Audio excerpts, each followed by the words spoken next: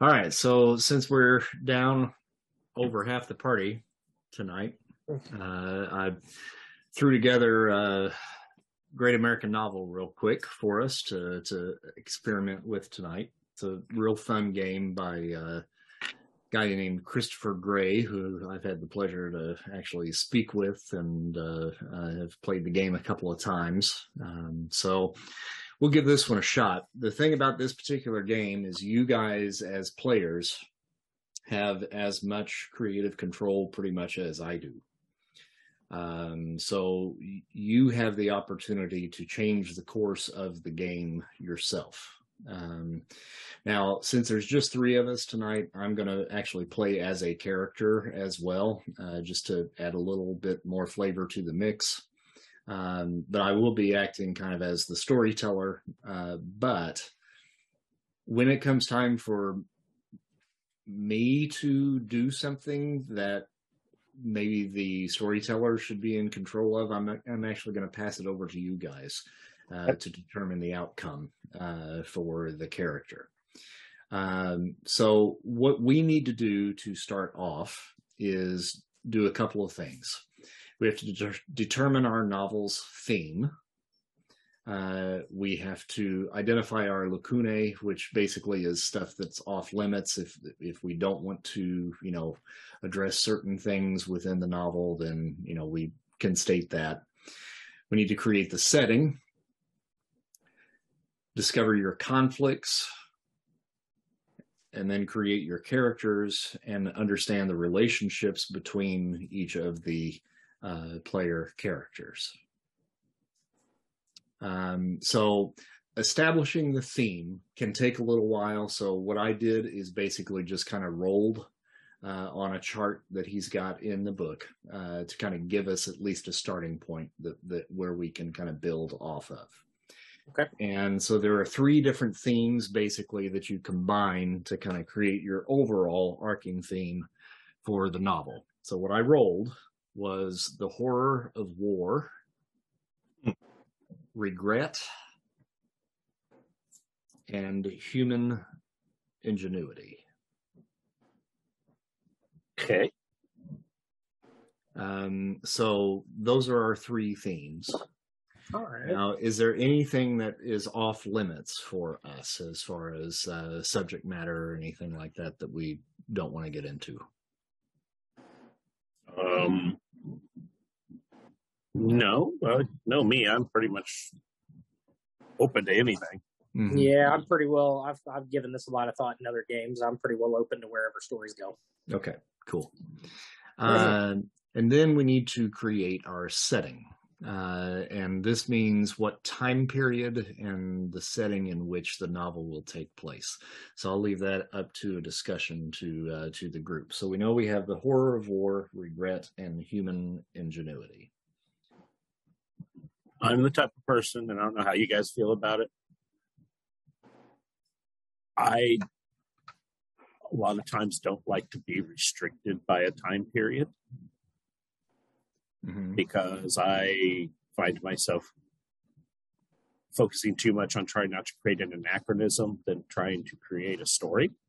So I would pitch to go towards something possible post-apocalyptic future. Okay. I think we could have some fun with that. Sure. Yeah, I thought you were going to land on present day, but future's cool. But I'm open on anything else for anybody else. Yeah, what do you guys think? Yeah, I mean, again, it's the same for me. It's the same as it is with limits. I'm pretty well open to. I'm amicable on this kind of stuff, and that actually sounds. I mean, like a futuristic, post-apocalyptic. That actually sounds pretty cool, and it goes probably pretty well along with the themes that we've rolled. So, not that it should be easy, but for the sake of keeping it easy, I mean, I think that's a good idea. Okay. Okay. So Sure, post-apocalyptic is our setting then. I'm good with that. Yeah. Okay. And where does this take place? Okay, just ever since you pitched this idea, I'm talking like your comment on Facebook pitched this idea. I don't know why, but in my head, it's been like a Western type of setting in my, just in my, now, not necessarily way back when cowboys and all that, but I in my head, I see this like the Great American Novel. The first thing that came to my head was like desert. You know what I mean? Like it's got the new towns in the desert and stuff. So we're thinking like, Arizona, New Mexico, that type of setting. So, I'm good with a New Mexico-ish. I'm good with that. Yeah. And so, bad-ass. What would have been the cause of this apocalypse? Since one of our themes would be the horror of war, I would think war.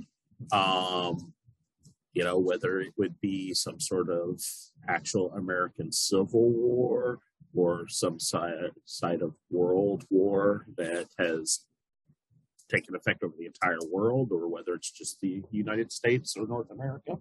I'm open to, the whole world or localized, but I going along with the horrors of war, I think it'd be kind of cool if maybe the apocalypse-ish part of it is maybe the result of biochemical something, biochemical warfare type thing, where it was like maybe like a virus that was released, but it became, it infected a lot more people than was intended type of thing. Some sort of attack that was, preemptively decided on that backfired. Okay. Now, are there some side effects to this virus?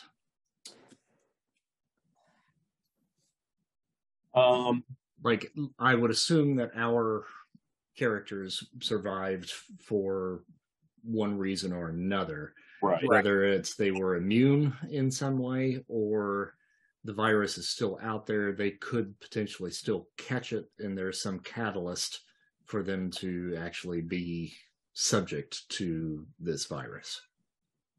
Sure.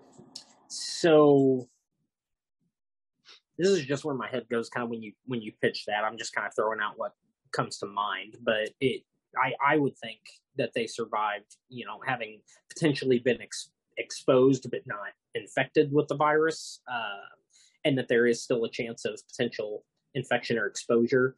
And maybe there are, I don't know about side effects. That part I'm struggling with, but maybe there are enforcers or baddies, for lack of a better word. But whoever was on the team of the folks that unleashed this weapon to begin with, they're now basically doing a walkthrough potentially either looking for survivors or people that have been infected or whatever to finish the job type of thing. So maybe it's side effects is what I'm struggling.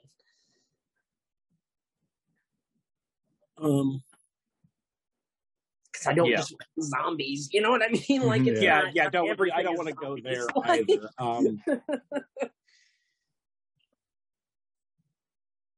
Have you guys ever read any Jeff Vanderveer? He did the Annihilation trilogy, or the Southern Gothic trilogy is what it's called, but Annihilation is part of that. And he does, all of his books are very post-apocalyptic biological type settings, to where, but he takes it into really strange realms of this, and a lot of, we could go something like that, to where, it's affected some of the animals to where they've become more predatory, that's large, and it doesn't really affect humans that much, but it affects the world around them more than it affects the humans. I like that. Doesn't have to be exactly that, but it's, something like that, to where, we're not dealing with our own it affecting ourselves and our own mortality. It's the world has become more aggressive towards us, trying to kill us. So bear with me. Almost like a Planet of the Apes kind of thing. A little bit like that, yeah, but not like, they're not.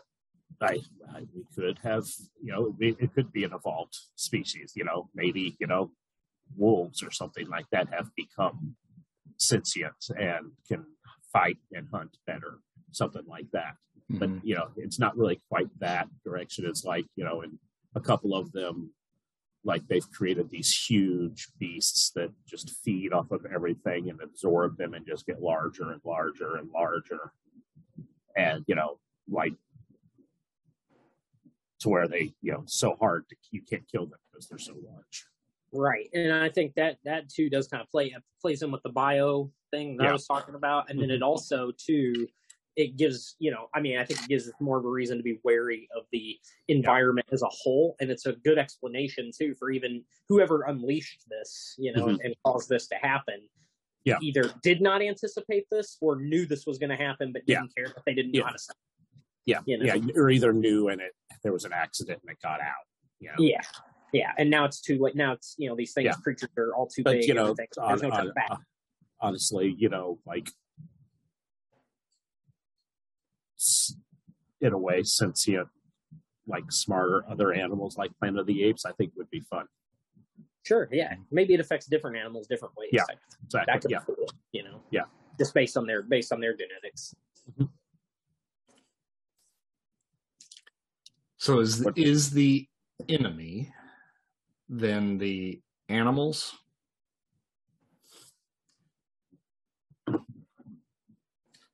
I think that would be, we would have to fight them to survive, but I think what we would be trying to do would be we could do that if we wanted to just, make it a story of survival, or if we wanted to have, an end game trying to, find, a lab or something. Or maybe like maybe there's rumors of like a Shangri-La type, Garden of Eden type place where the shit's not happening and hasn't been infected by, and maybe we're trying to get there type of thing. That could be cool. But yeah, I would think the animals are an obstacle to survive, not really the solution to the problem, Okay. Okay, so I think that our conflicts, there has to be two to start, and these are ever present. Each chapter that we play, you can confront either one of these conflicts or both of them, but you can only confront these particular conflicts once per chapter, either one of them once per chapter. Okay. But they will always be running throughout. There may be other conflicts that arise during play. Once you overcome that particular conflict, then it is taken off of the table and can never be brought back. Okay. So I think the two main conflicts should be survival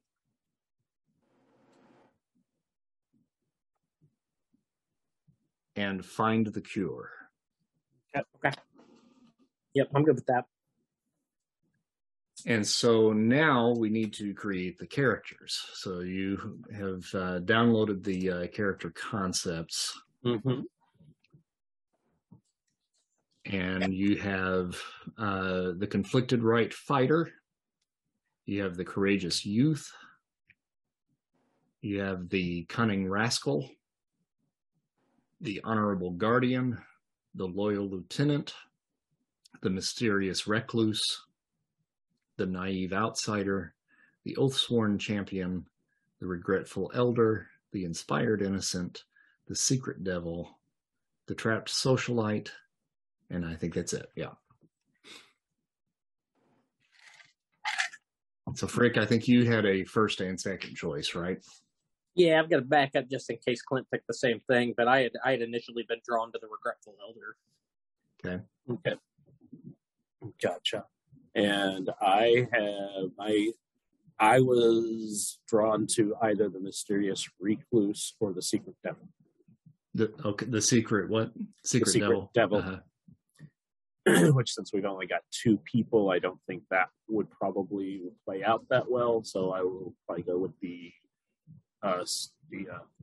recluse.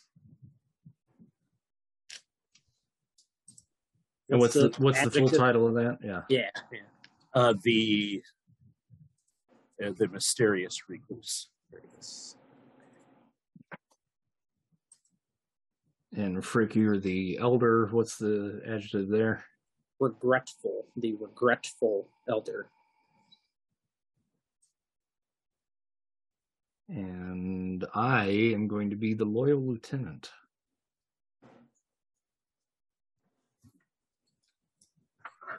So on those sheets, you will see certain things that we're going to have to use to actually complete the characters. Mm-hmm. So let me pull that back up here. I'm going to go to the regretful elder here, just since you don't have that where you're able to really look at it fully. Okay, so what you have to do is you have to decide whether he's a broken warrior, a confident survivor, or a functional introvert. And it gives you your instinct, personality, and morality. This is what you would write into each one of those. Yep. So your broken warrior gets an instinct of 2, personality of 0, morality of 0. And this is what you use with the dice. When you roll, you add or subtract those whenever you roll. And you want to get a 7 you want to get a 7 or better to be able to succeed. Okay, so it'd be like your dice roll plus whatever your instinct or morality score is. Okay. Right. Yeah.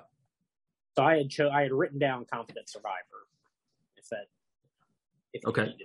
Sure. Yeah, that's great. All right. So confident survivor is instinct 2, personality 1, morality -1.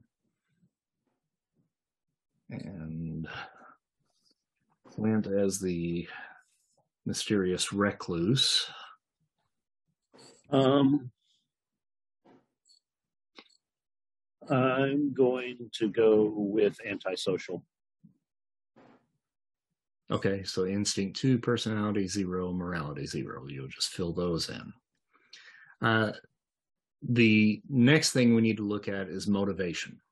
And that is, starting out as your character, you have at least one motivation and what it is that your particular goal happens to be in this reality. And that can be as easy as, where'd it go? Expressing anger, to cheat, to earn trust, to injure, to pay a debt, to cover up the truth, to find the truth, whatever it may be, whatever you feel like your character would be motivated to do in this reality. And then you will need to share that with the group. No. Okay. Tell me if this is too vague and I can't do this, but find inner peace. Sure. Okay. Mine, I think, is going to be to forget the past. If that will work. Sure.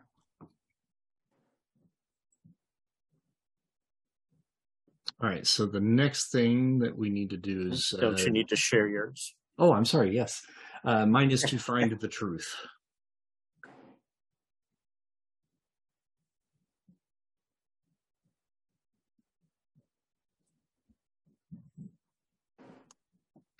So the next thing that we need to do is to discover what our relationships are with one another.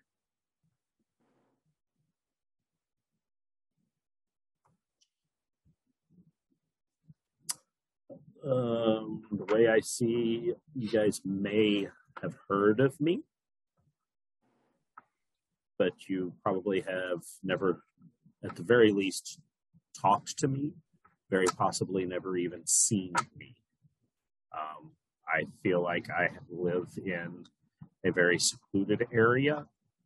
I have traps set up around my house to protect myself from the animals. And the only person I would probably have some sort of relationship with would be some sort of possibly traveling merchant or something like that. Okay. I like that idea, but here's what I would like to do. Okay, that's fine. With my character as a connection to yours is you're my long lost uncle that I've only heard stories about. Okay. I know basically where you live. I've heard stuff about you from my father, who is now gone. And that I think that maybe you might have information that might be useful to me in seeking the truth. Gotcha. Okay. And then perhaps Frick, tell me kind of what you're thinking here.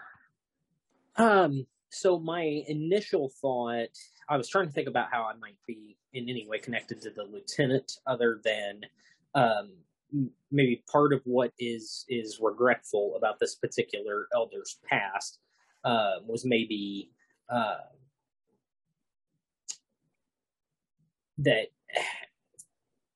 in order to survive, that he made some very difficult decisions regarding, like maybe his family or people he knew, and I feel like he has been in this area, whether it's a secluded area or a town, or kind of flesh that out, but he's been in the area for a long time, and at a minimum, knows of the recluse and has maybe seen him, but knows well enough not to ask questions and to stay away, perhaps from hearing other rumors or things about people going out near there and getting hurt by maybe potentially by one of his traps or whatever. And he, as far as the elder is concerned, he has got to this place where he wants to be, he wants to survive, obviously, but he wants to be left alone to stew in his guilt. And in that stead has grown a small garden out in this area of succulents and whatnot, spices and everything. And that's the only thing he does, is go into town to trade those with any merchant, and always at a way fair price. Like it's almost like a penance. Like I'm attempting to do whatever I can to contribute to anybody around by growing a little bit of food. And that's all I can do with everything around. So I know the people in the area, including the recluse, but again, probably haven't, spoke to him, and I know enough to tell other people to stay away. Okay, so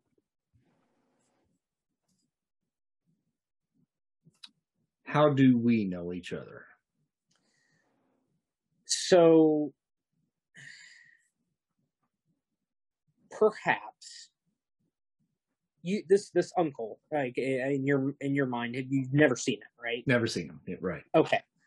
Is it possible that you maybe have visited other relatives in the area and just have never seen him, or have you just never been to this area? Even, you think? I probably have come here specifically to find him. So maybe I'm not originally from here, but I know that he lives in this area. Okay. And there's nobody else in the area that you might know? No. Okay. All right. Okay. Okay.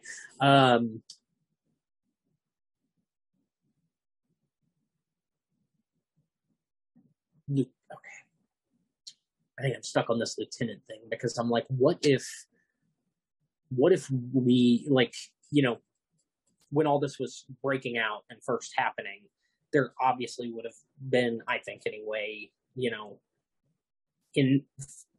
fighting in, I got it. I got it. I think I got it. Oh, good. I think I got it. I just saw the light bulb go off. That was really cool. So my dad was a survivalist.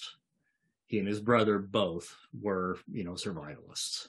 Okay. My dad taught me, everything there was to know about, guns and ammo and all that sort of stuff. He really wanted me to go into the service. I decided not to. You were friends with Dad. Yes.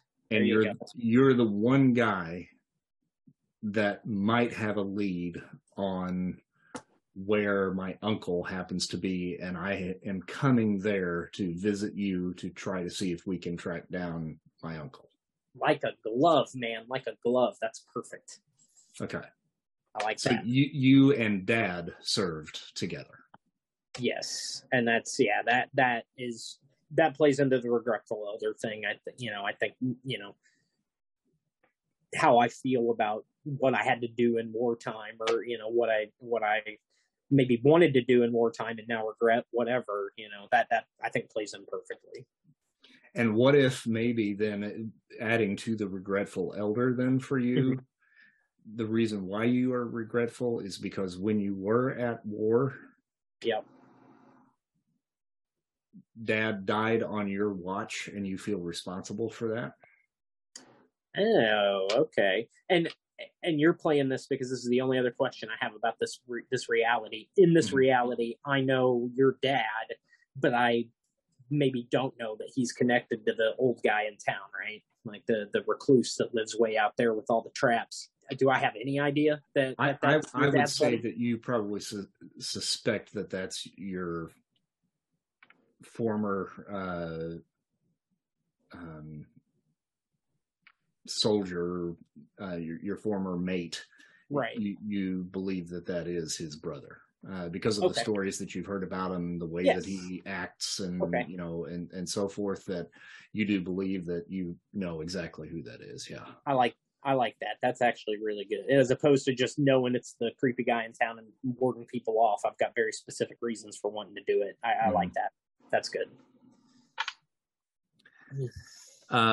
There's a couple other things here on the sheet we got to look at real quick, and that's your personality, which is your key trait, your trait when rising, and your trait when falling.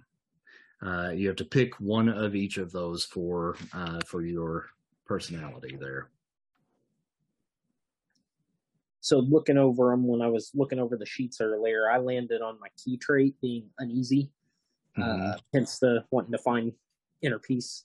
And then my personality being very self-aware of, where I'm at in life and the wrongs or the things that have gone wrong that, that I'm not feeling so good about. And then the when falling, I got fucking angry, just mad, just explosively angry.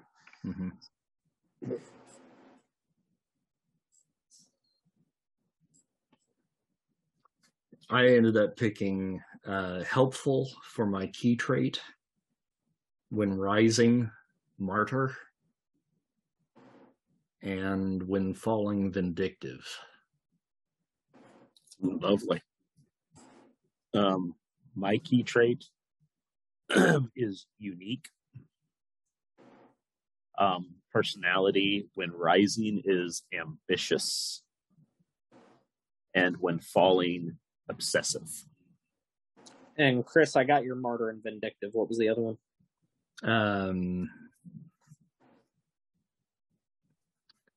Helpful for key trait. Yeah. Okay, got it. What was yours again, Fred? Mine are uneasy for the key trait, rising is self-aware, and falling is explosive anger. So you will basically just use that as kind of a motivation for how your character reacts to certain situations. Okay. Gotcha. Your literal blueprint for this is what my character would do. Got it. And then if you look at occupation, who are you loyal to, reason for your loyalty, what sways your loyalty, and you're driven by, right underneath that under backstory, you just pick one of those. You can circle it just to, again, remind you, how to play the character, and you don't have to share those. Okay, so this is basically how the game works. We all start off in an arc, and we are flat. So you don't have a plus or a minus at all. Okay. As we go through the game, you can roll a flat move at any time. So that would be satiate, navigate others, or rally at any time that you feel like when you're confronting a conflict. You can always roll flat. You can choose at the beginning, whichever way you're going. When you decide you're either falling or rising, you can either choose a falling move or a rising move. Your falling moves mean to lash out, enforce your will, or to condemn. Rising moves are protect yourself, befriend, or make a moral stand. Once you are on that path, you may only roll either a flat move or something on either the rising or falling path that you have chosen. So if you're falling, you can only do falling and flat moves. If you're rising, you can only do rising and flat moves. Okay. The only time that you may switch is by spending a plot point, and I'll get to that in a second, by changing your arc. So if something happens to basically force you into making a decision that is going to cause you to fall, then you spend a plot point and then you switch your arc to falling. Or if you're falling and you want to rise to an occasion and kind of become the hero again, then you can spend a plot point to begin to rise. Okay. Once you reach either a -5 on falling or a +5 on rising, then you can no longer ever switch arcs, and you are stuck on that path. And you will either decide to continue to play at that point, or if narratively it fits, you can choose to basically close out your character in some way. Whether that's achieving his goal in some manner or completely failing in that goal, dying or what have you, then you can choose to do that. If you choose to do that, then you become a co-narrator for the story at that point. And you determine the outcome. You get, I think, 5 extra plot points that you can then begin to manipulate the story the way that you want to. Now, plot points. You each have a plot point to start, and you get 1 plot point per chapter. You can earn a plot point at the beginning of the chapter. You can accept a conflict from the novelist so that the novel character can make a move, and this character player receives 1 plot point in return. When a character resolves a conflict, you receive 1 plot point in return. Spending plot points, you can switch your novel character's arc to make a move, which I've already discussed. You can create a conflict so that you can make a move. Or you can take narrative control and introduce a new story element or an NPC.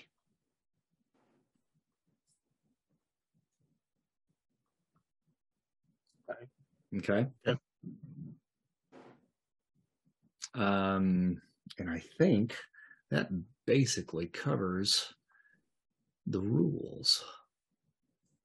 As far as like rolling, anytime you roll, a result of 7+ is a success, and the conflict is resolved and is removed from the table except for setting conflicts, which are always present. The character gets a plot point for resolving the conflict. If rolling against another novel character, that novel character gets a +1 arc for conceding. So let's say that, Frick, you roll against Clint, and if Clint says, all right, I concede to that, then Clint will get a plot point for that. Okay. A character player receives +1 arc for rising and flat moves, or -1 arc for falling moves. The novelist narrates the outcome for a result of 7+, so I get to narrate the outcome of that. If the move and narrative represents a chapter move, the novel moves into the next chapter. If you get a result of 10 or more, you apply all those same results, and the character player then narrates the outcome and has full narrative control with the ability to control the setting and setting characters. So you become the novelist at that point. You determine exactly what happens. The only thing you can't do is control another novel character, another player character. Okay? If you roll a 6 or below, the conflict is not resolved and it's still in play. The character or player receives a -1 arc. If rolling against a novel character, that novel character gets a +1 arc for not conceding, and the novelist narrates the outcome and has full narrative control. Okay? Makes sense. All right. Makes sense. So I guess we should probably start to play this game. Give it a shot, see what happens. Oh, we need names real quick. Let's do names. What am I got here? Okay, I'm going to say the first thing that popped into my head. His name is Rutherford. Anybody who knows him knows he just goes by Ford. Thorg? Ford, F-O-R-D. Ford. Rutherford, okay. Rutherford. Right. Rutherford B. Hayes, something, but yeah, Ford. Right. Can you change your name on Zoom for me? Oh, yeah. I think so.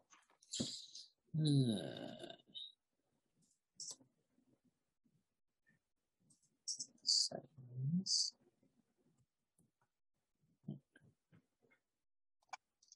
I might be able to. Hold on.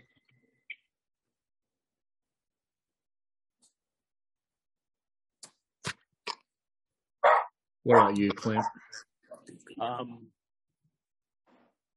John. What's his last name? What's your last name? I was gonna go with Marshall. That works for me, but everybody just knows me as John. All right. Okay, so here we are in our new setting of our great American novel.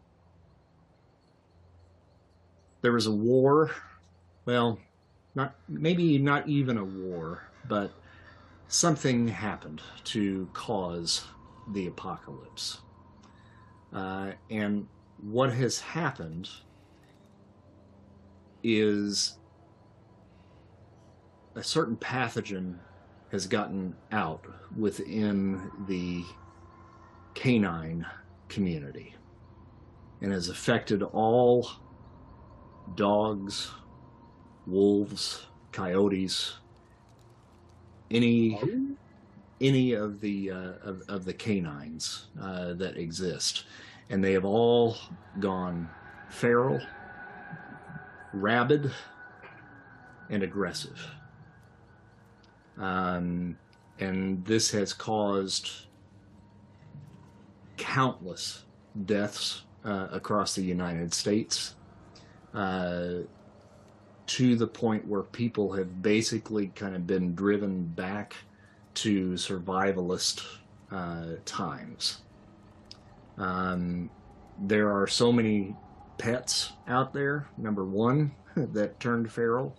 The smaller ones certainly are easily dispatched, but the larger ones much more difficult to put down. But they have now gained a pack mentality with their canine brethren of all types. So it is not uncommon to see a wolf pack that has now brought in pit bulls and Great Danes and Rottweilers into their mix.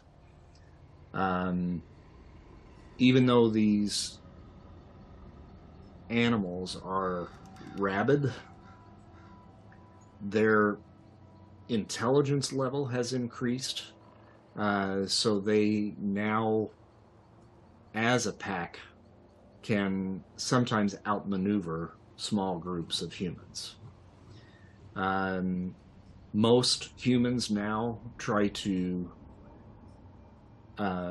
gather in larger groups in closed areas to defend themselves from any roving packs that happen to be out in the wild or in the urban areas, and have basically holed themselves up for the most part inside. Generally, if they go outside, they go out in large groups in most cases. Only the incredibly brave or the incredibly stupid go out alone.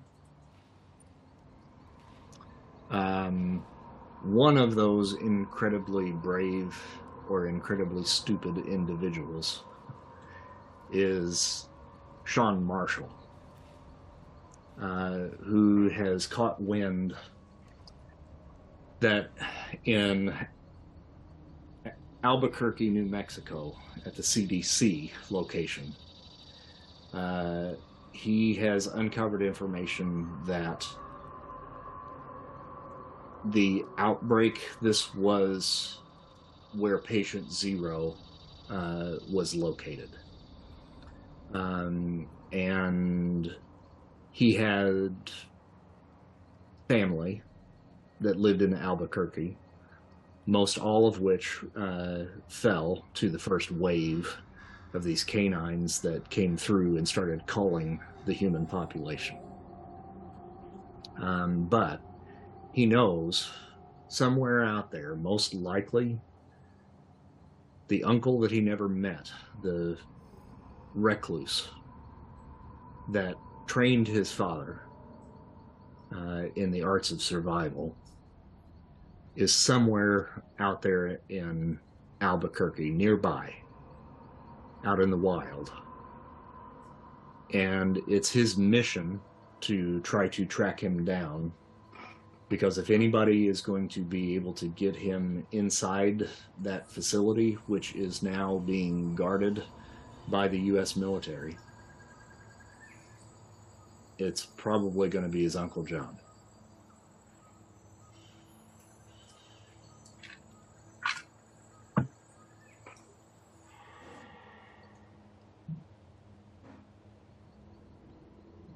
So tell me what you guys are doing in this first chapter.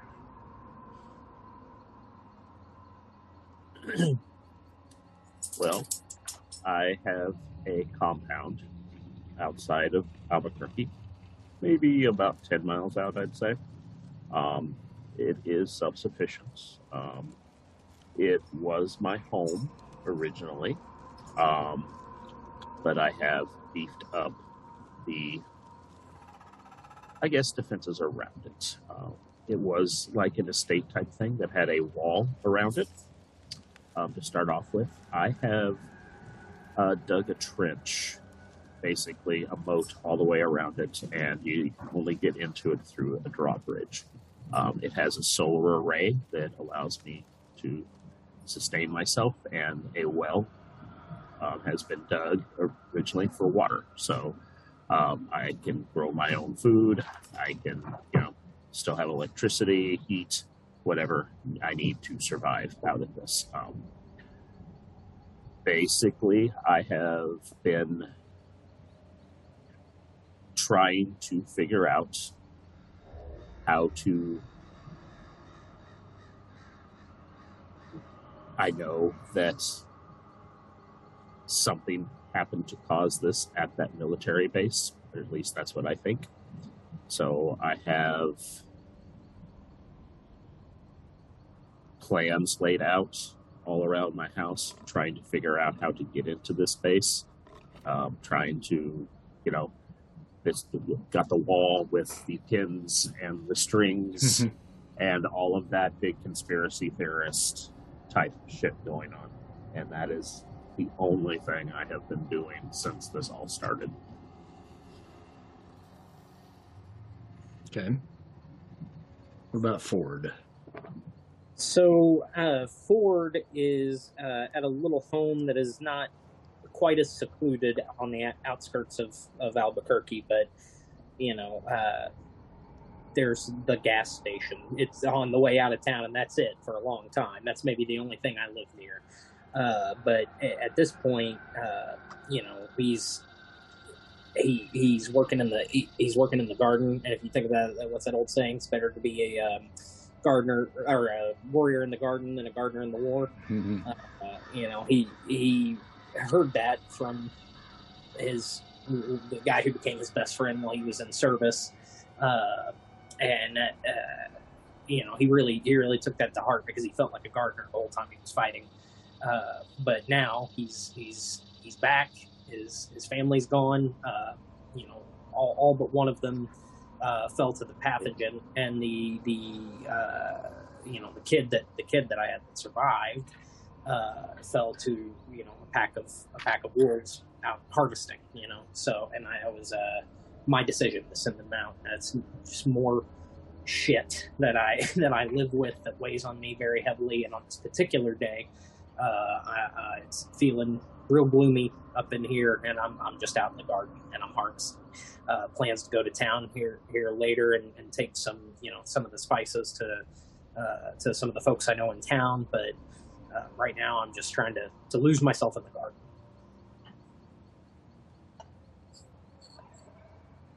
All right, so what is it that you just kind of grow food and stuff like that? And whatever will grow in this dry environment. It's little things that can be kept in potted, like styrofoam potted plants, like those little old science tricks, But yeah, little succulents, spices here and there. Probably has some not lavender. What's the other one? Starts with an S, and I'm blanking on it. But we just got an array of different spices and some potatoes, potentially a little tomato plants kept down in the basement of the house, probably. He's got a little setup down there with like now they have the hanging lights, so you can do like an indoor greenhouse. He's got like a really basic setup of one of those, and it's not much, but he grows what he can, eats as little as he can to feed himself, and then takes other food to folks in town. And it ain't much, but it's a penance. It's a penance for him. Okay, so you probably have a ham radio in order to communicate with the folks that are in town. Yep. And there is a group of individuals that you've done some trading with that are based out of one of the local high schools there in Albuquerque. Okay. And they basically have just walled up, the school and are keeping the wildlife out as much as possible. And you get a notification, from the ham radio if someone's trying to contact you. Okay. So yeah, I'm outside. I've got that thing probably sitting just on the stoop or right inside the door where I can hear it, and I will, go over there and kind of pick it up and check in. Ford. It's Bill Foster, the principal at the high school. We're running a little bit low on supplies at the moment, and could really use some of your goods if you could make the trek. Doing everything I can, Bill. Had a pack come through and take out a little section of garden here recently, so I lost some of the stuff I was going to bring, but I've got some stuff. I'll see you in an hour. You're awesome. We appreciate the help. What can we give you in return? As always, nothing. Just stay alive. If anybody has found extra ammo, I'm probably running a little low, just firing shots to keep these things at bay, but it's not necessary. I'll bring you what I have. I expect nothing in return. I'm sure we can come up with a couple of boxes. What do you need? I've got the rifle and a couple of the handguns. The handguns are in case of emergency stopping power. The rifle's what I use the most. So, if you've got the bullets to spare for that, that's what I'm running with.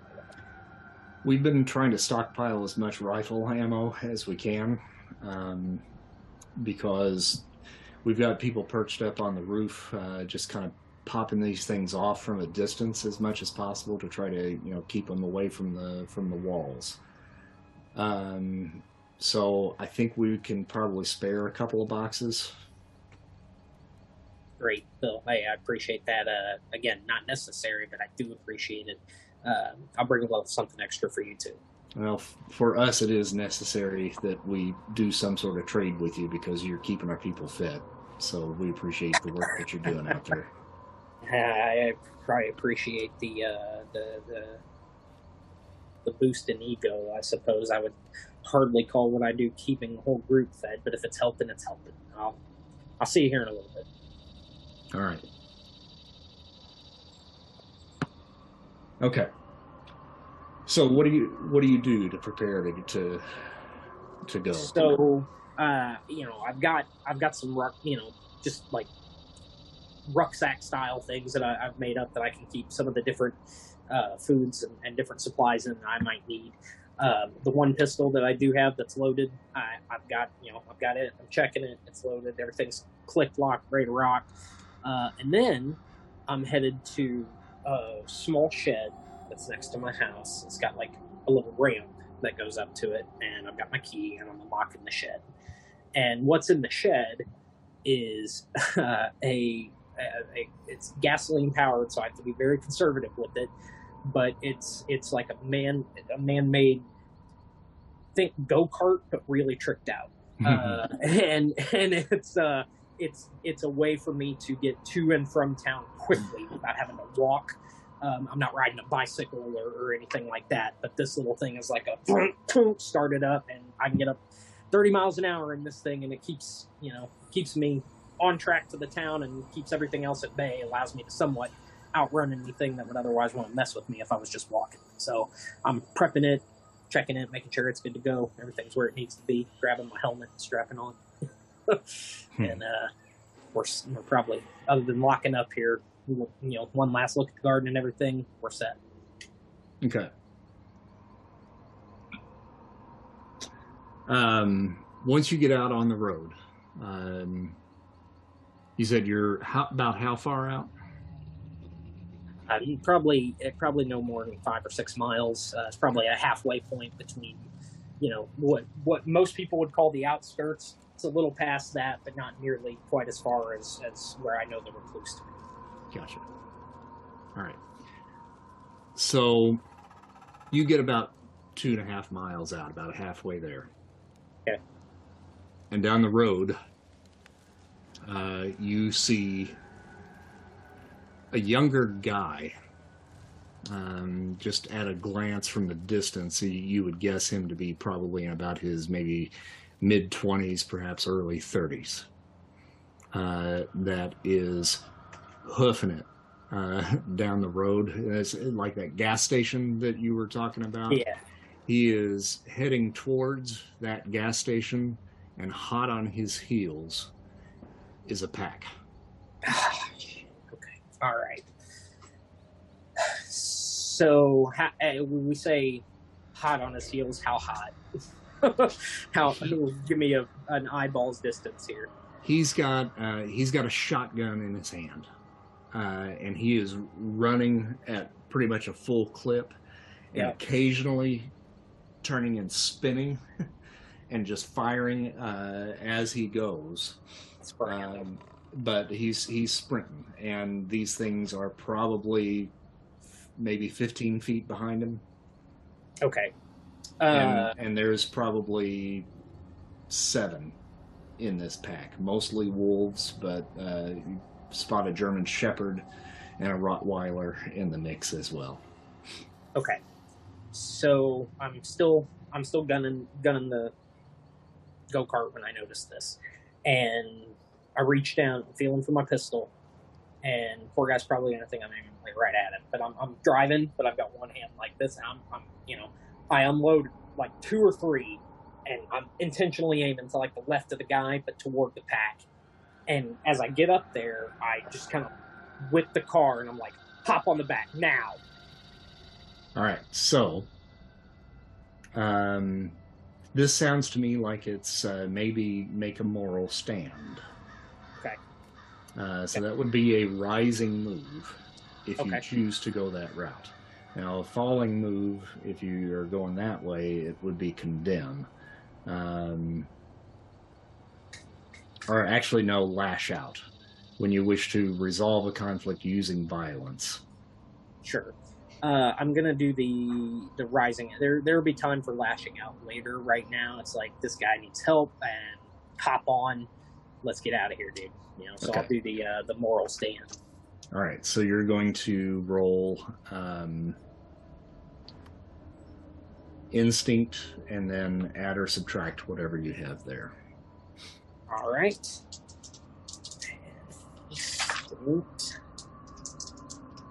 So +1 for rising. Mm-hmm. All right, and I got a 9. 4 and a 4 +1, so 9. Okay, so that means that you do succeed, but it wasn't high enough for you to narrate the outcome, so that falls to me. Okay. You will get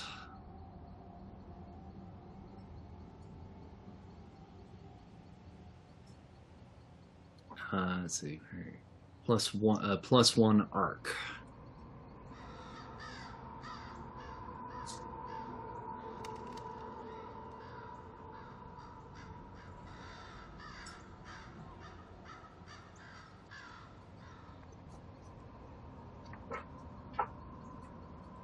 All right.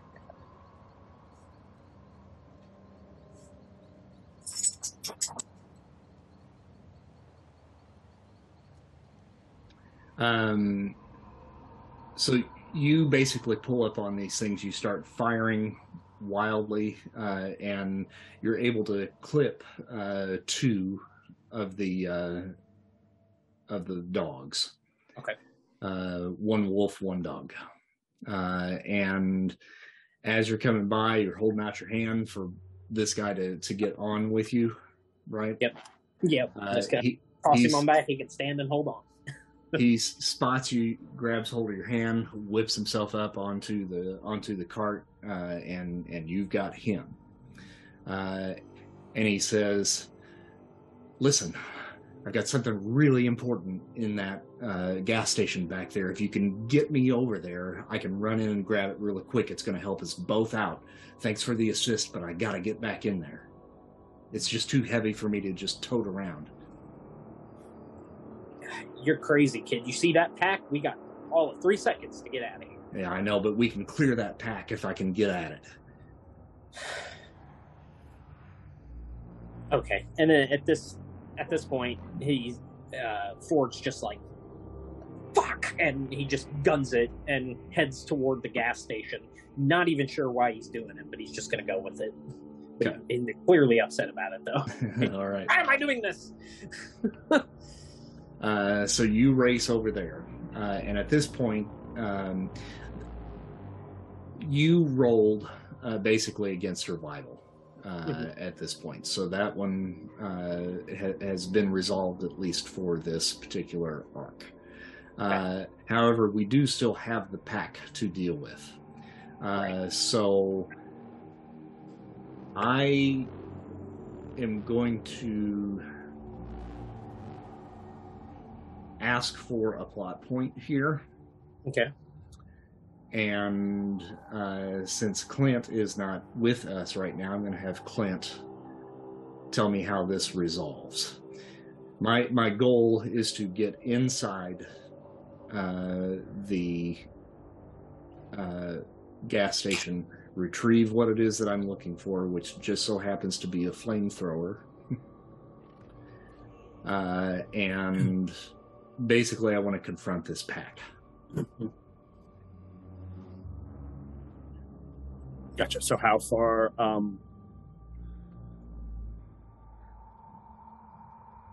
I think as you are pulling up to the gas station, you just lean down and yell at Ford, slow down enough so that I can get in. You've been in the gas station before, right? Yeah. Mm-hmm. Gotcha. Just slow down enough and then circle back around in a minute. So you pull up, you pull down to the gas station right in front of the door, and as you get to the front door, you slow down enough, and Sean jumps off and does a roll, jumps up, and goes through the door. Closes it behind him, and then you pull up.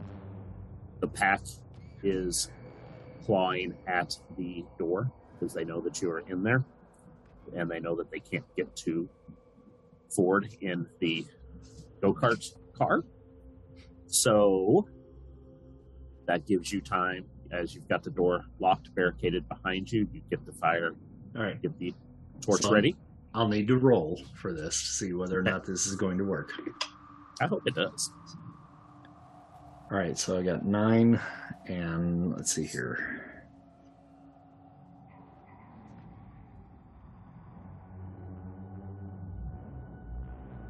-1, so that is a... Oh, wait, is that right?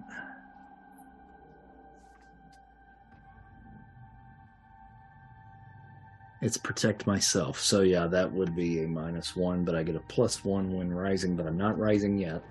Mm-hmm. So that gives me a 8. So I do succeed. Gotcha. But you get to narrate the outcome. Yes, exactly. Okay. Gotcha. So you get the flamethrower ready. And as you get the pack, the fuel pack on your back, you light it with a lighter from your pockets. You get the little flame pilot light ready, and you're looking around, waiting for him to come back, and you can hear him coming, and as he just drives as close as he can to the dogs to try to pull them away, distract them, and he does that enough so that they turn and they start to chase him. And as you do that, you kick open the door, and they hear you, and they turn around, and you just look at them and go, "Bring it on, fellas!" And you get away from the gas station because you don't want to set the pumps on fire, so you stand in front of the pumps so that you're between the pumps, the gas station. The dogs are you're in between the dogs and the gas station, and you just start to torch them. And you're going to have roasted dog tonight for dinner. And you, Ford, are just slowly circling, watching this fall out in a little bit of awe, going, "Why haven't I ever thought of that before?"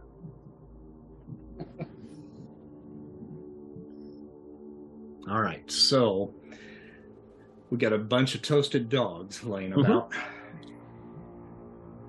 And I kind of wave you over, Ford, and say, "Listen, man, thanks for the save. I wasn't sure I was going to make it. This thing's really fucking heavy. I really should take it with me, but I just can't tote it around everywhere." Name's Sean, by the way. Look, friend, they call me Ford, but you don't need to know that because you need to hightail it out of here.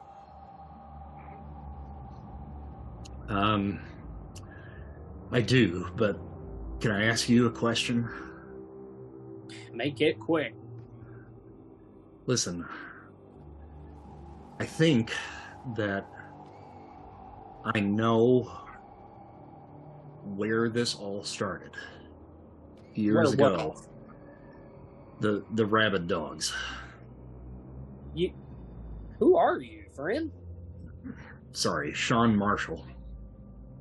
Okay. My what dad, is it you know? My dad was military. He worked with the CDC at one point, and I have heard rumors from other folks, guys that he worked with, that the CDC here in town was where it all started. And if you're from here, you know that the military has locked this place down. Right? You've seen it. Been that way for a while now. Somebody inside there knows something and possibly has the key to putting an end to all of this. And I don't know why it hasn't happened yet, but I need to get to the bottom of it. I need to find out why we're still living like this when somebody could potentially put the kibosh on this. I've got somebody that I'm pretty sure lives here locally that might know just as much as my dad, maybe even more. And it's my uncle. His name's John Marshall. You may not know him, but you may know of him. He's a survivalist type, guy that lives out on his own. I'm not sure where, but I've heard that he lives somewhere close by.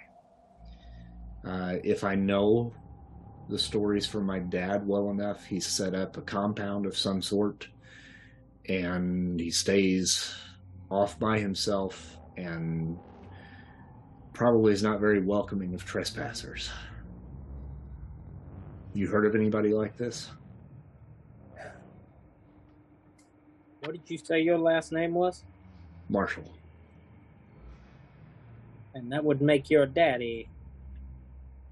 Steve.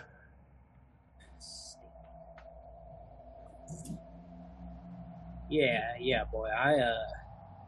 I know of your Uncle John.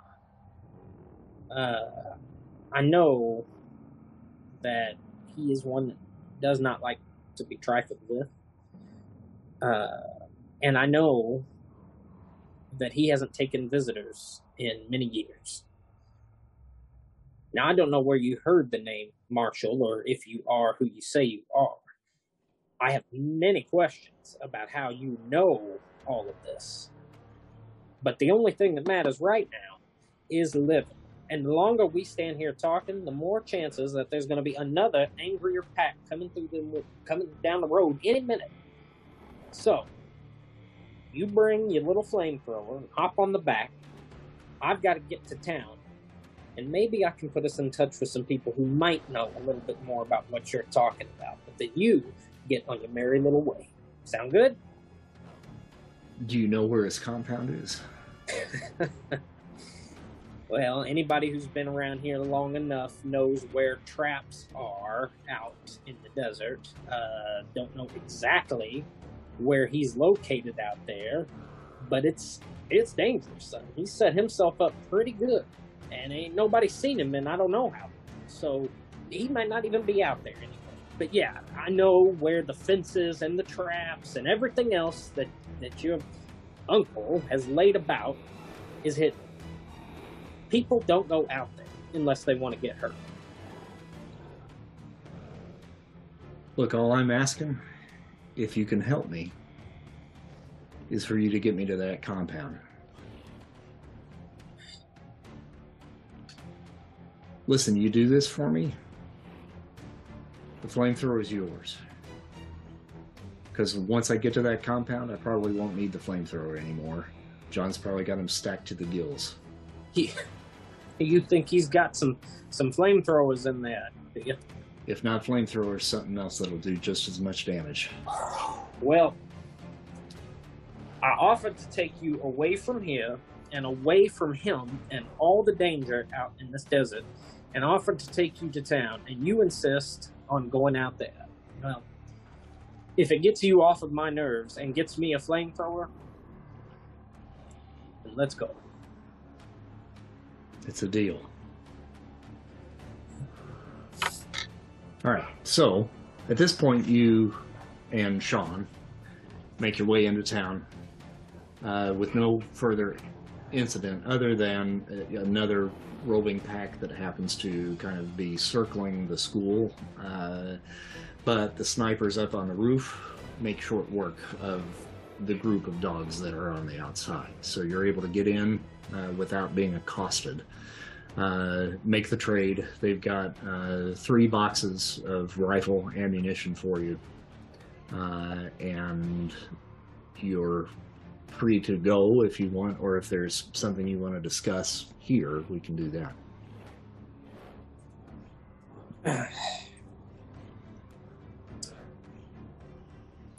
I'll say to kind of after we've dropped everything off and everything, I'll say to Sean, now, this is your last chance. We can go talk to my friend Bill or some other folks here and see about, I don't know, putting you in touch with someone that can help you with the CDC, I guess. Maybe there are answers out there, but you got to understand, most of us are just trying to survive.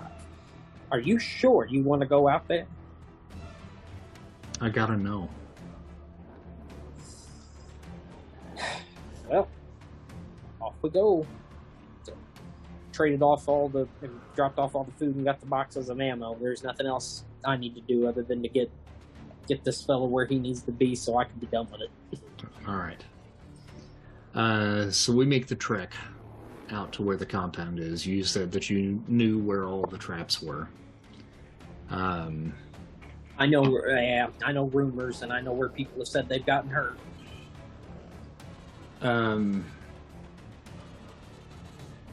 John, tell me a little bit more about the compound. Compound is kind of sits out by itself, so that there's no natural barriers around it, so that I can see people coming from all areas. Like I said, there is a moat pretty much around it, a dry moat that has, wood spikes and stuff like that in it. So if anything jumps in it, they're probably going to impale themselves. The only way into the compound is a drawbridge that is up. There are posts, telephone poles, in various places around the area with speakers on them, and they are loudly, as you guys would pull up, be playing Ride of the Valkyries. Extremely loudly. Distractingly loud. And you'll see, some traps that have been sprung that have dead carcasses of, dogs, wolves, whatever, that have tried to get into it. And you really, there is a road that leads into it. And you would probably know, Ford, that the road is the safest way to go in. That the road itself is not booby-trapped, but everything off to the sides is. And the compound just, probably 12-foot stucco walls with barbed wire on the top of it. And, the compound itself, probably, I'd say probably at least 3 acres on the inside of the walls. It's large. He did not originally live there. Whoever lived there originally, you don't know exactly what happened to them, but he has it now. Okay.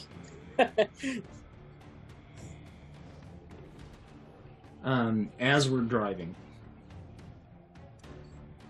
Sean addresses you, Ford. He says, "Hey, I couldn't help but notice that when I said my name, there was a certain recognition there. And you seemed pretty quick to know who my Uncle John was. Are you telling me everything? Have you actually met John?"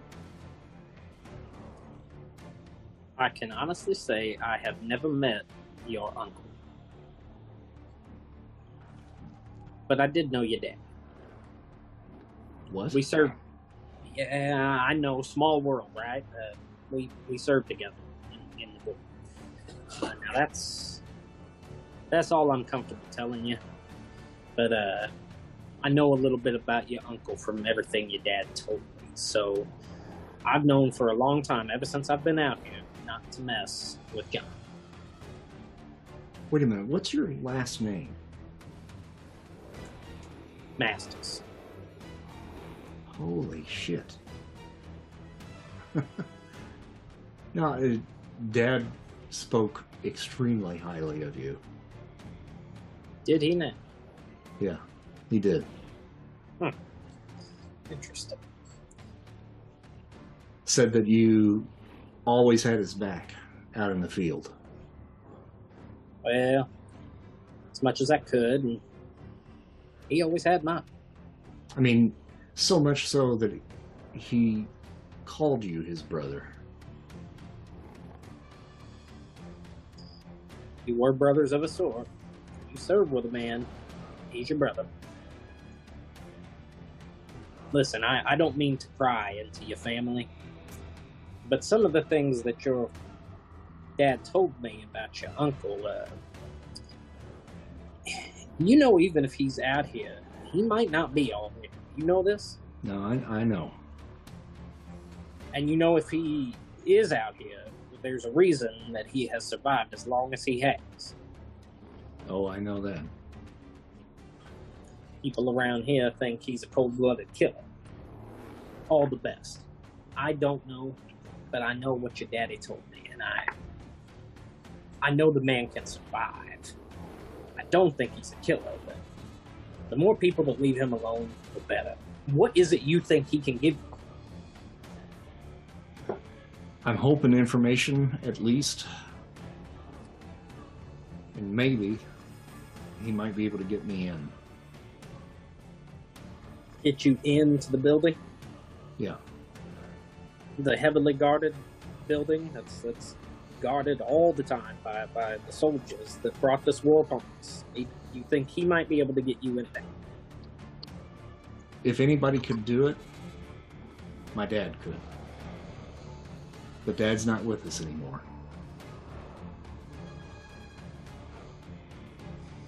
So he's the next best thing.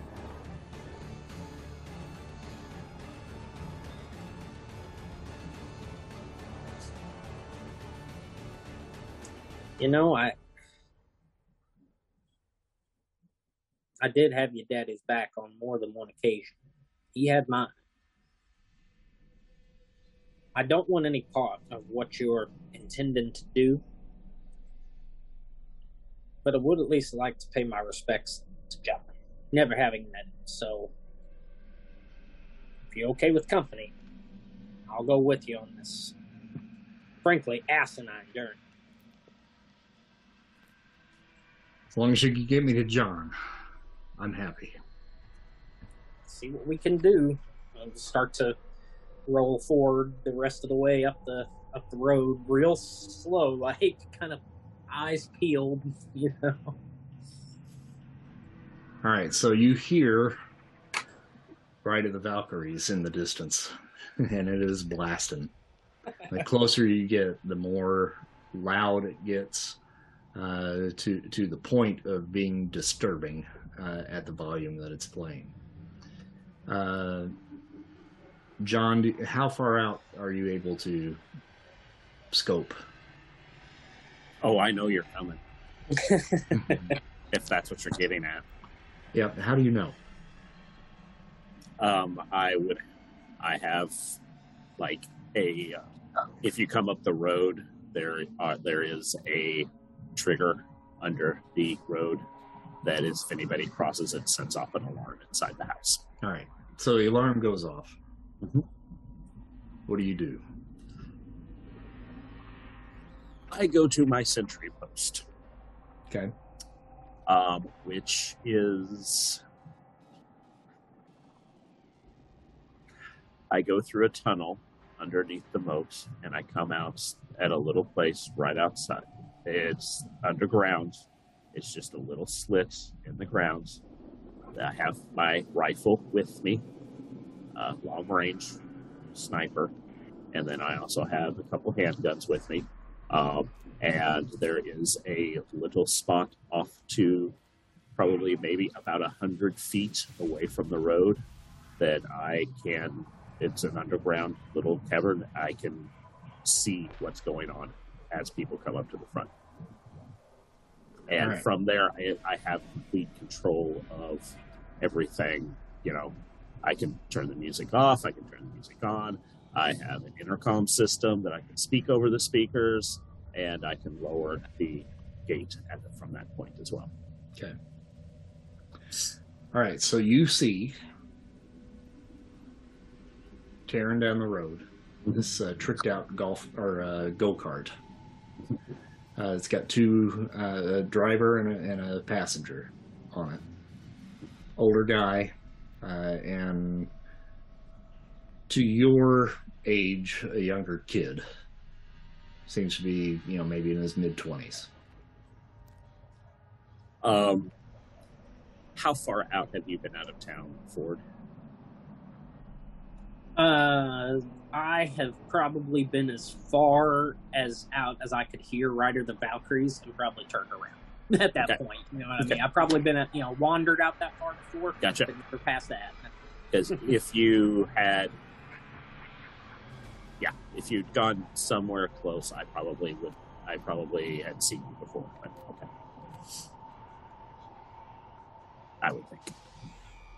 So it's possible. Yeah, it's possible. The couple times I've had to wander out that far for whatever reason. Mm-hmm. I'd say Valkyrie's probably served its purpose, kept people away. Yep. Now, are you going to allow these two outsiders to get to your gate? Oh, yeah. Okay.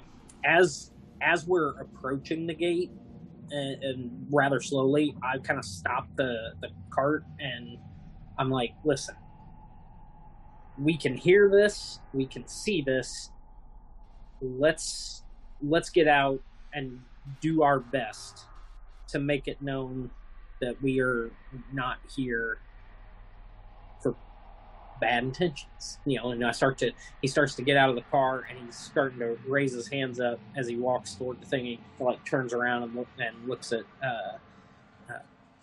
oh my God, I just blanked. I'm hearing Marshall. Sean, yeah. Yes, okay. I was gonna say I had Marshall stuck in my head. He turns and he looks at Sean. He's like, come on now, boy, get your hands up, let's go.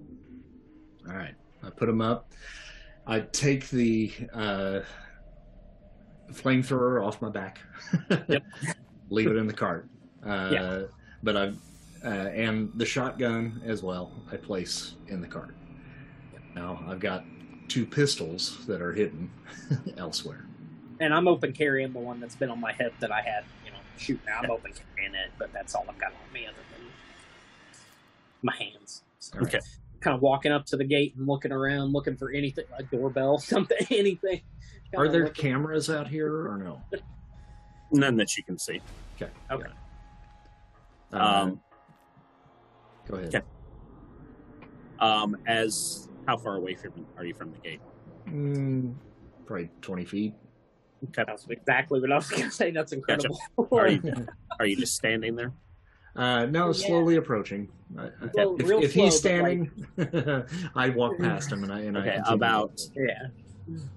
Okay, about 5 feet in front of you. Mm-hmm. A bullet hits the ground in front of you. Okay. Okay, and go ahead. I was gonna say, I reach out and grab him by the shirt and pull him back. Get down! And pulling backwards, leaving the hands up, and kind of covering up. We mean no harm, right? John Marshall. Just start waving. Please don't shoot. We don't want no trouble. Another shot, about 5 feet in front of you. John, no harm. Those were over. The music stops. Those were your warning shots. Get the hell out of here. Music starts up again. John, my name is Sean. Sean Marshall. I'm your nephew. I know you've heard about me. I don't know what you're talking about. Get out of here. And while that's been going on, I've been slowly backing up to the go-kart, and I'm starting to get in it. I'm like, Sean, come on. He wants to be left alone. Let's go. John, I know you know something about the cure. It started here, and you know it. We can stop this.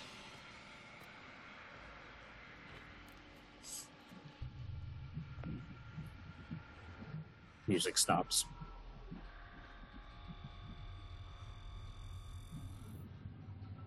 Who are you again? It's your nephew, Sean. I don't have a nephew. You have you had a brother, Steve. It's my dad. That's a name I haven't heard in ages. He's been dead forever. As soon as he joined the military, he was a dead man. You were the guy that trained him. Didn't train him to join the fucking military. Trained him to take care of himself. Answer to himself, not answer to other people. You got a bone to pick with the military? So do I. Because they're Probably the ones some military brat yourself. No, I'm not. That's what Dad wanted from me, and I chose not to go that route. I'm more like you than you realize. All I want to do is talk. Just go away. Go away. I don't want to hear anything from you. Go away. All right, so I think you're a conflict. I think I am too.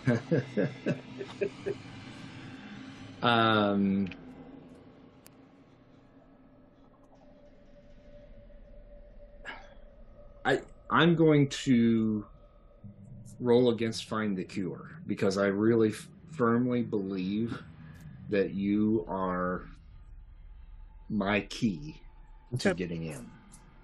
Gotcha. Well, where'd my dice go? Come back. You rolled too hard. All right. So I'm rising. So that is going to be a rising roll, and I want to make a moral stand, which gives me a +2.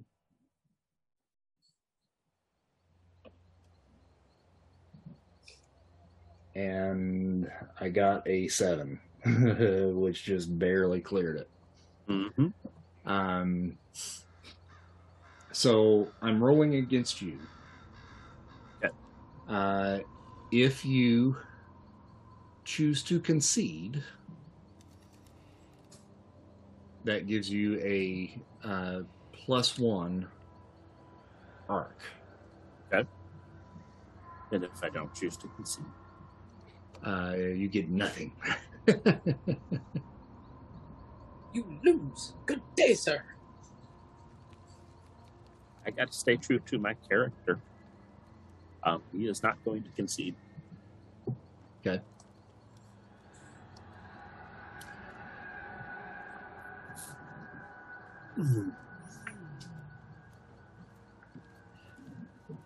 You want to talk? That's all I want to do. Drop all your guns. Put them next to that post that speaker's on right there next to you.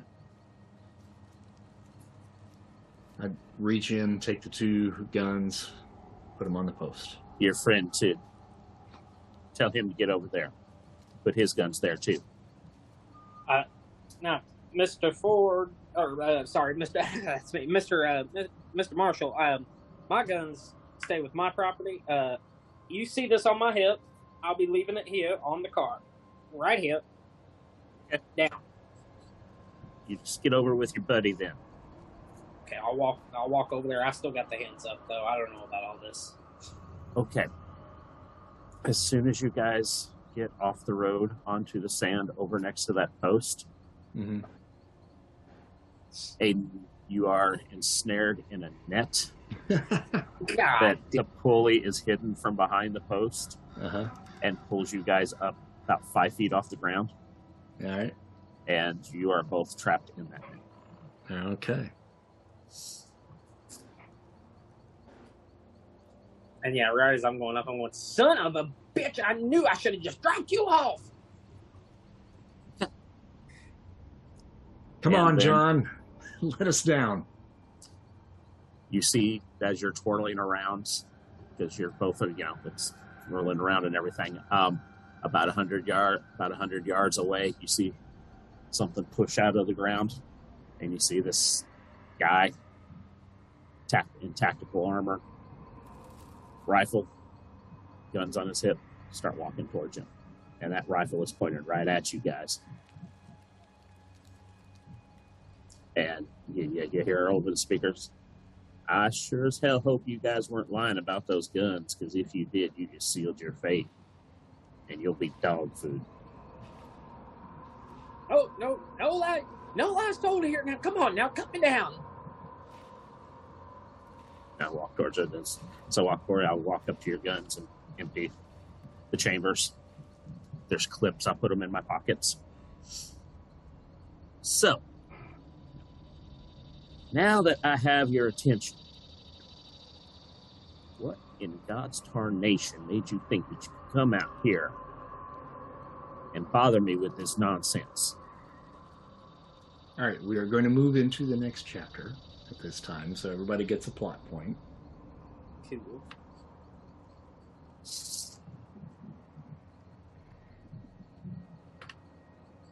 And don't forget, you can spend a plot point at any point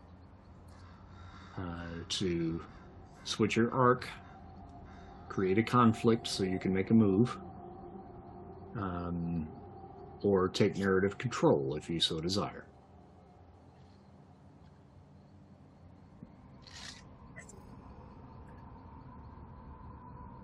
I'm waiting for an answer, gentlemen.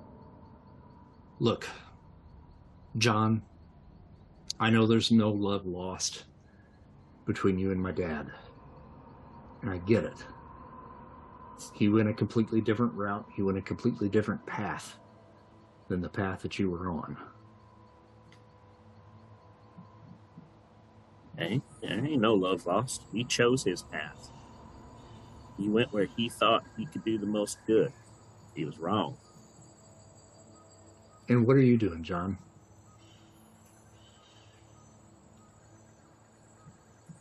I've got my own path. And what your is... paths involve tying people up in nets here and not letting us down? Come on, now. When it's necessary, yes, it does. And what feels necessary about this? I've got 2 interlopers on my property that one of them claims to be my nephew that I didn't know I had, and I have no idea who the hell you are, sir. Well, I will make this easy for you. You can have one interloper on your property. Just let me down, and I will get the hell out of here. But then you're going to leave the other interloper behind. You two sound like you have stuff to work out. You're the one that brought him out here. You're involved. Son of a bitch. Look, he has nothing to do with this. He just brought me out here because I asked around. He was somebody that I found that knew who you were and knew how to get me out here.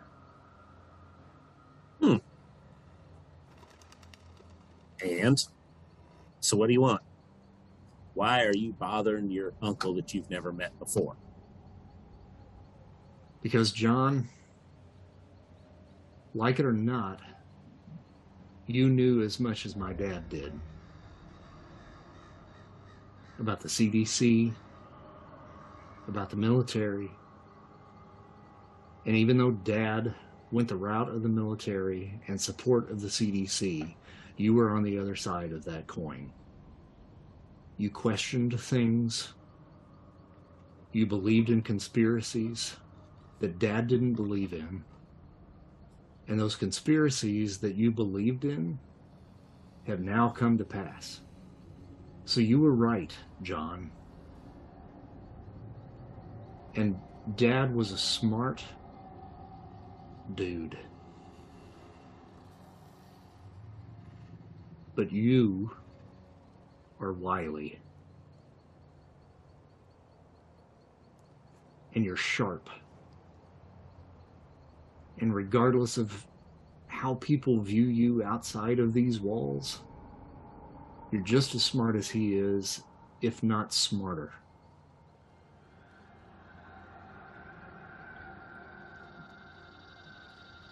Flattery ain't gonna get you anywhere, boy. Your dad. Before speaking up, saying it's not flattery. I knew your father. He was a good man. But you look at what you've built out here. You clearly know what you're doing. Now, your nephew wants help, and he's your family. Just let him down and let him talk to you.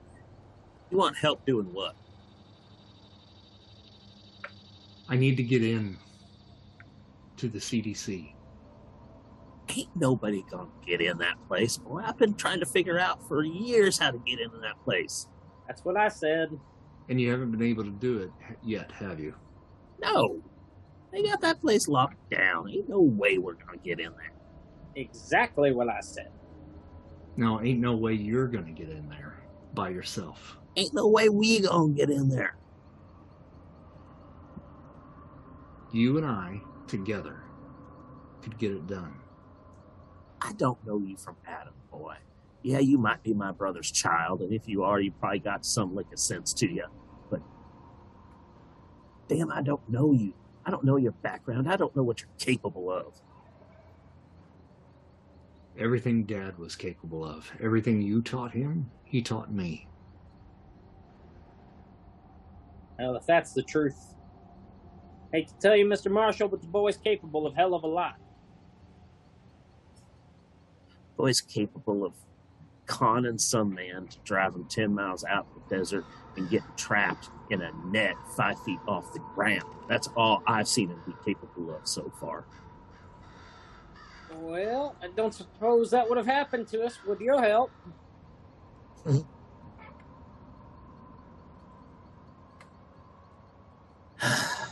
You ain't going away, are you, boy? Nope. And even if I was to take my go-kart and drive back to town, you'd stay out here, wouldn't you? Yep. Yeah, that's what I thought. Okay. Off the gun.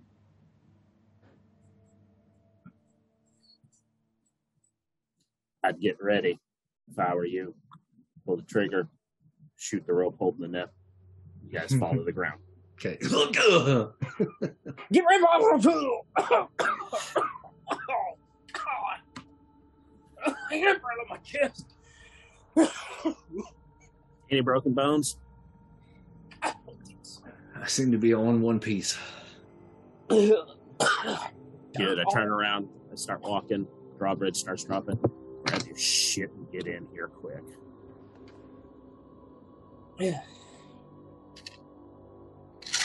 All right, so we grab our stuff, head on inside.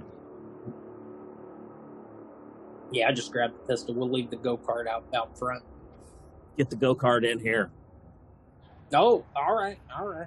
Hop in, fire it up, drive it slowly on in. All right. Inside, you'll see there's a large courtyard. A main building that's obviously a house.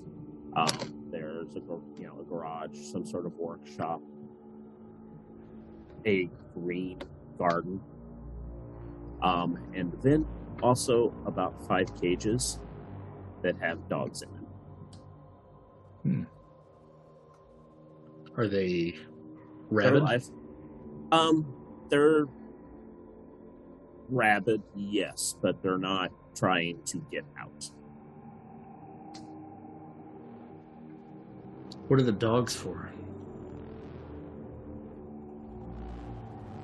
Before this all happened, I liked dogs. Now, yeah, I keep them around, see what they do a little testing every now and then, even though I'm not really a scientist, so I don't know what the hell I'm doing. See if I can train them. See if I can gain their trust. How's that going for you?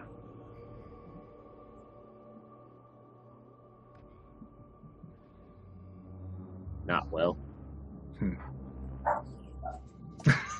That's perfectly timed. Yeah. They stay calm for the most part. I feed them. They like that. I can't let them out of the cage. They don't like that. So I've tried it a couple times. Been able to get them back in. Had to kill a couple of them. So I caught a couple more. But anymore, I just sedate them when I need to get around, and that seems to work. Dad talked a lot about your love for animals, especially dogs. Yeah. What else did he say about me? These were yours, weren't they? But they knew their parents were. That's why you keep them around, right? Yep. I just say they're German Shepherds. He said you had a certain way with them. That as much as you pushed against humankind, you embraced the dogs. You embraced the canines. They were your friends. They were your family. Yeah. He would be right about that. Wouldn't you like to have that again? Whoever did this started something I don't think they can stop. Only way to do it possibly might be to kill every single dog out there. And then it's probably going to move on to something else. What do you know about the CDC locally? As soon as it started happening, they put up walls, they put up fences, they got lights, they got military there 24/7. You got it. They don't let nobody in and out of that place that they don't want in and out of that place. You might have been locked up back here for quite some time, but you're not wrong about that. Everybody in town knows to stay away from there. I go out and check it out every once in a while, see what's changed. It really is just you out here. There's no one else out here, huh? Nope. Just me. That's all I need. Looking around. Son of a bitch. John was prepping for this way before it happened.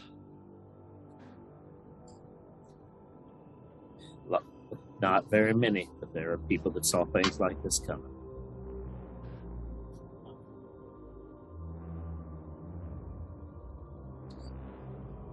There's somebody inside.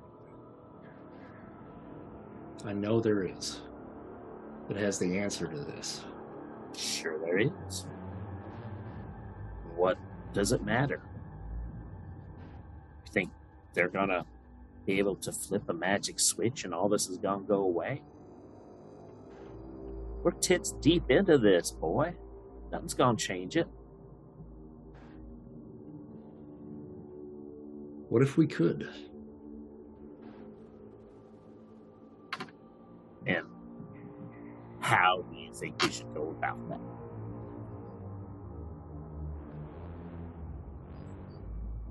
We go in, we find the guy who is probably there against his will, and we give him the opportunity to fix this.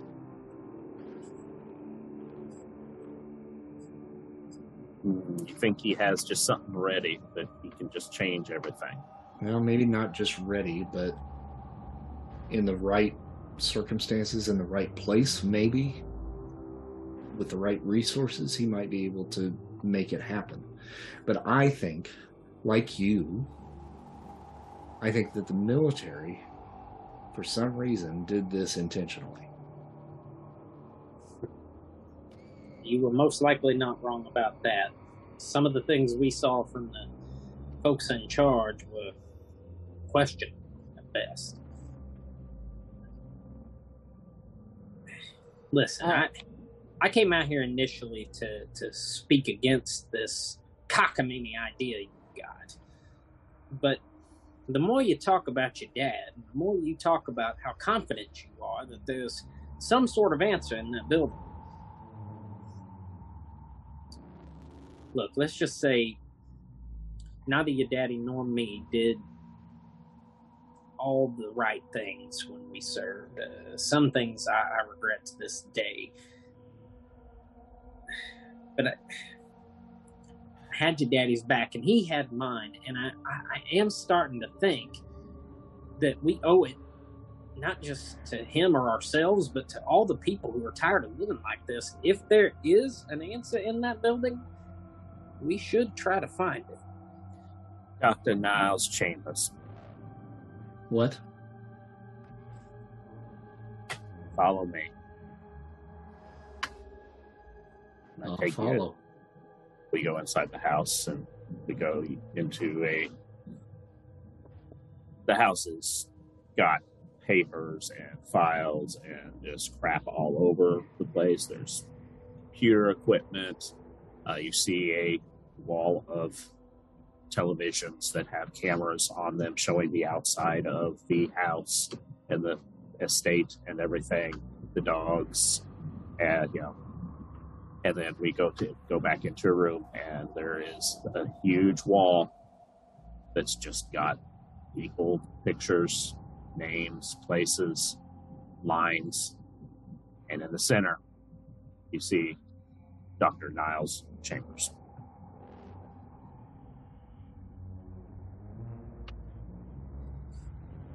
So this is the guy. Yep. He's the one that probably started it all. They brought him in about 6 months before all this started to the facility out there. Some sort of mission he was doing to create some sort of super weapon. That's what they were saying, that I was hearing at least through my network. And I don't think they did it intentionally because they wanted to use it. I think they were just trying to create dogs they could control or something like that. Hell, I don't know. Maybe they wanted, to create dogs that could speak, dogs that they could send them and, attack things remotely without sending humans in. I don't know what their reasoning behind it was, but they did it, and it got out of control. Something happened. Maybe somebody maybe whatever they did is communicable. Maybe humans spread it to the dogs. I don't know. But that guy right there, he's the one who did it. And he has not left that base since this shit started.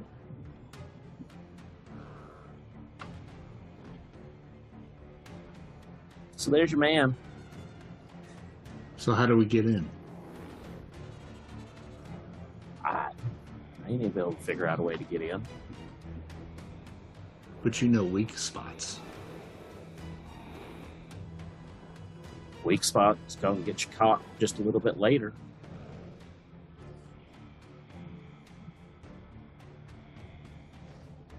What if we could expose a weak spot and ensure that they're too busy to catch us? Track with me here a second. I've got my friend Bill down at the high school. Whole number of people out there that work with each other to try to survive this mess. What if we were to, I don't know, say, start a little protest, a little riot, a little Donnybrook? If we start it close enough to the building that the soldiers come, keep everybody at bay, and perhaps we sneak in unnoticed.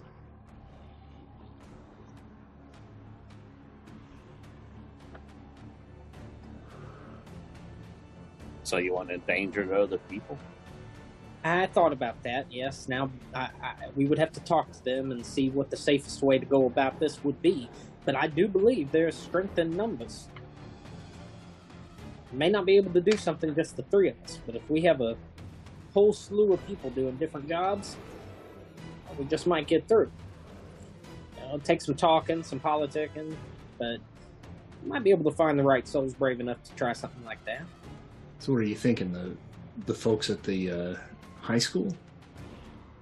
Well, yeah, they're the ones that, they're the ones that set up our perimeters, and, that's where the snipers on top of most of the buildings are based out of. I figure if we can just get a handful of them, enough to raise enough of a ruckus, well, should be able to do it without too much bloodshed. Maybe some fighting, but...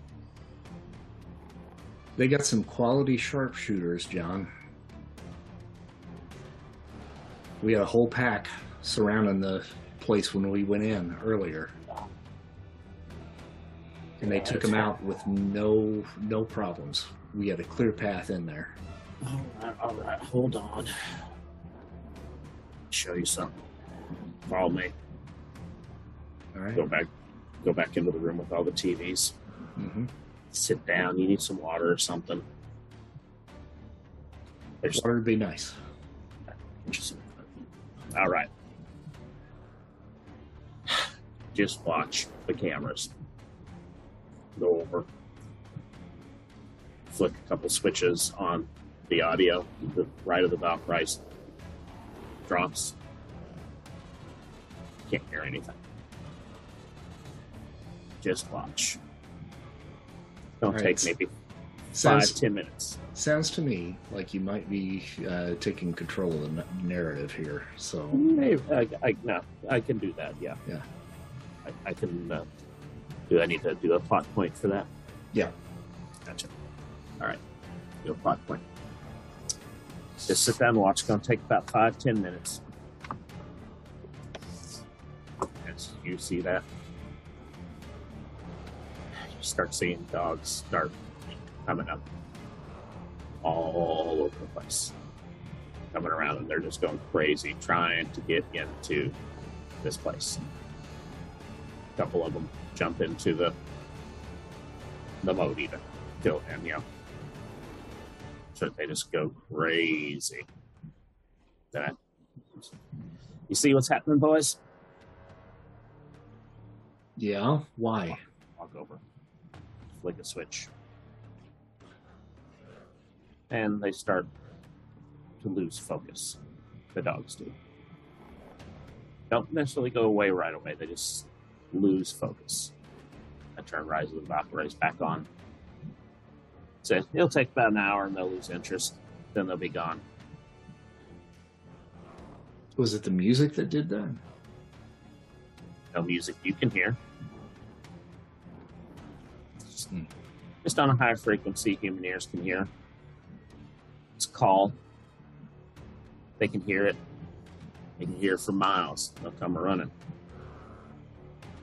You want some sort of distraction at the CDC?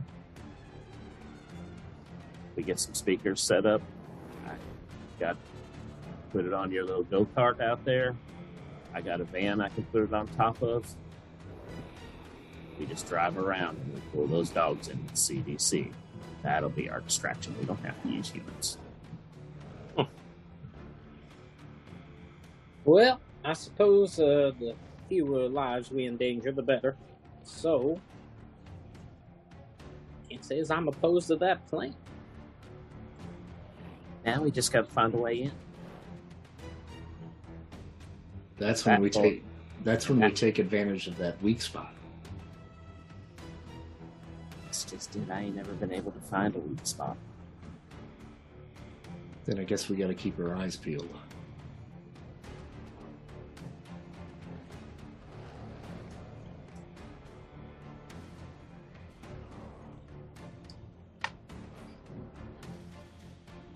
You ever been out there, Ford? Not exactly. I mean, I've been around just to get the lay of the land. I don't know.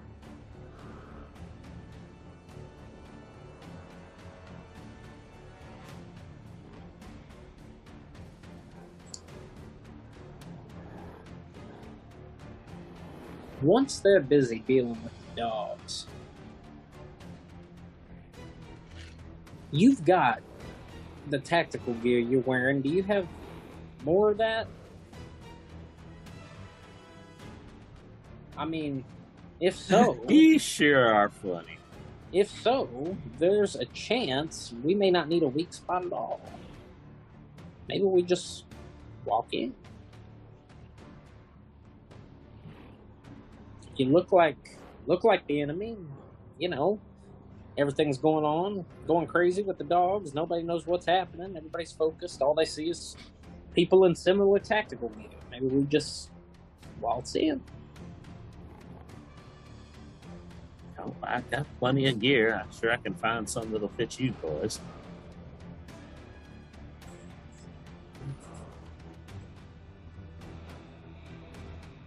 I just don't think, it's not like when there's a bunch of rabid dogs running around and just going to open up the gate and welcome people in. You said you got a van. Yeah. Can we rig it to just drive through the fence?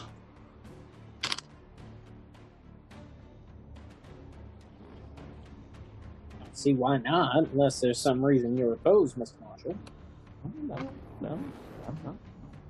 I'm not in love with that van whatsoever. I guess. Yeah, I'm sure we can rig something up. Keep those speakers and draw those dogs inside for them. Just have to be careful of ourselves. That is one thing that concerns me now. I mean, we are going to be putting ourselves right smack in the middle of danger, however we decide to go about this. We don't know for sure that the answers are going to be in this building.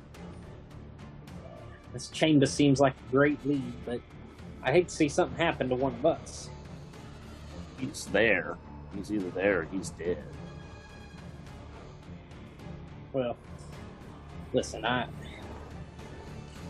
you've got the tactical smarts, the advantages, knowledge that we need. I'll take point from the fight. We run into anything shady, I'll take the brunt of it. Y'all two hightail it out of here.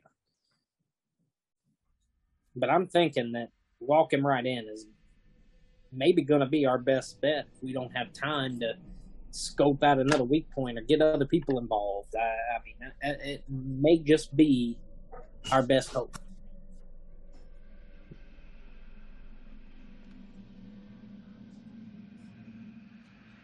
Okay, with that, you do you. Thank you, John.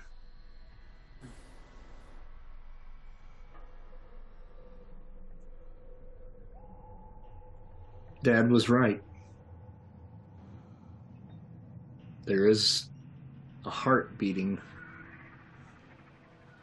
under that facade of stone.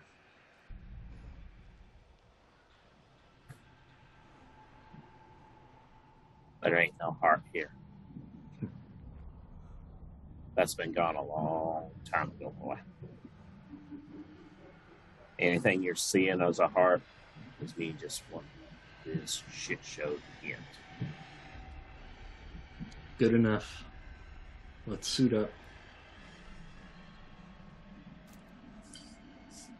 No time like the present. All right.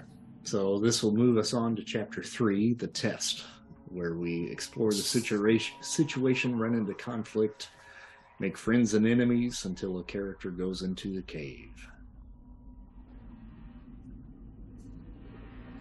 So we get another plot point.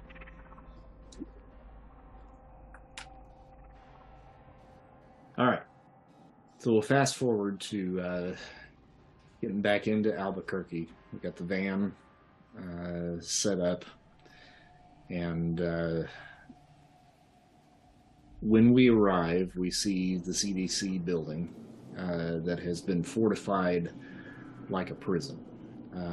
There are 2 gates,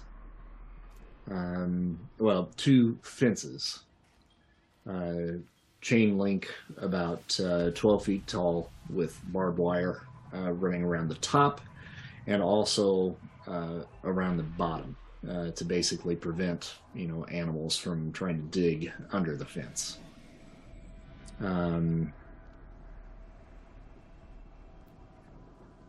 There are 2 gates that come out the driveway, and then there's a back entrance as well that has 2 gates entering in through the back.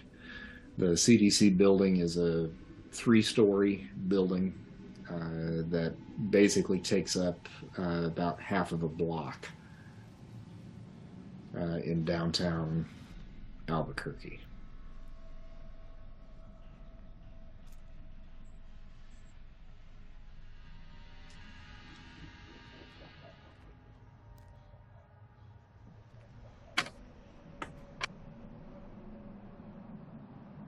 So how are we going to rig this van to drive through?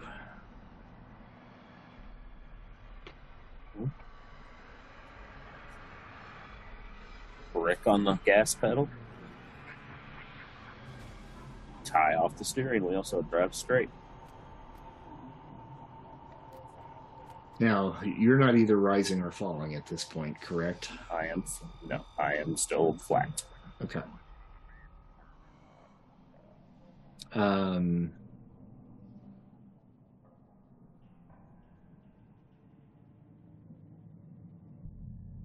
I think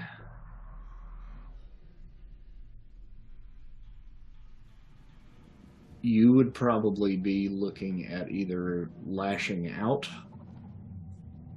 or making a moral stand, or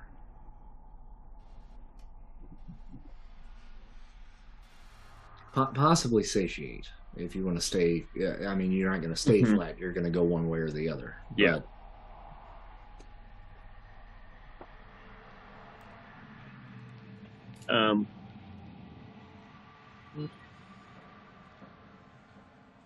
I would say probably lash out.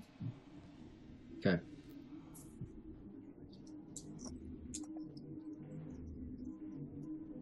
That gives me my instinct points. It would get you instinct points either way. Yeah. Yeah. Yeah. But yeah, that's what I would say. That's a 6 plus my 2 instinct gets me an 8. Okay. All right. So you rig up the van, and it careens into. Are we going front side or back side? I would say front side, and if we're kind of before we do this, we may want to take a step back and say, since this is in the city, we may want to stop by and tell your friends we're going to be bringing a lot of dogs in the area, and they probably need to stay inside tonight. Yeah, we'll make that call. Probably from your place. I'm sure you've got a ham radio. Oh yeah, I was listening to you two talk.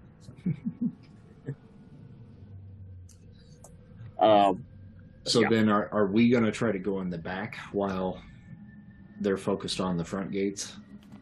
That makes sense, yeah. Okay. Does your little go-kart hold 3? Oh, yeah. I mean, 2 could stand on the back. It ain't going to be comfortable, but, Gotcha. Might slow us down just a hair, but, yeah, 2 could stand on the back of there just fine. Gonna grab some bolt cutters. Yep. Bolt cutters and lots of bullets and ammo. Yeah. Yeah. Okay, so with your roll, the van, you've got it aimed at the front gate.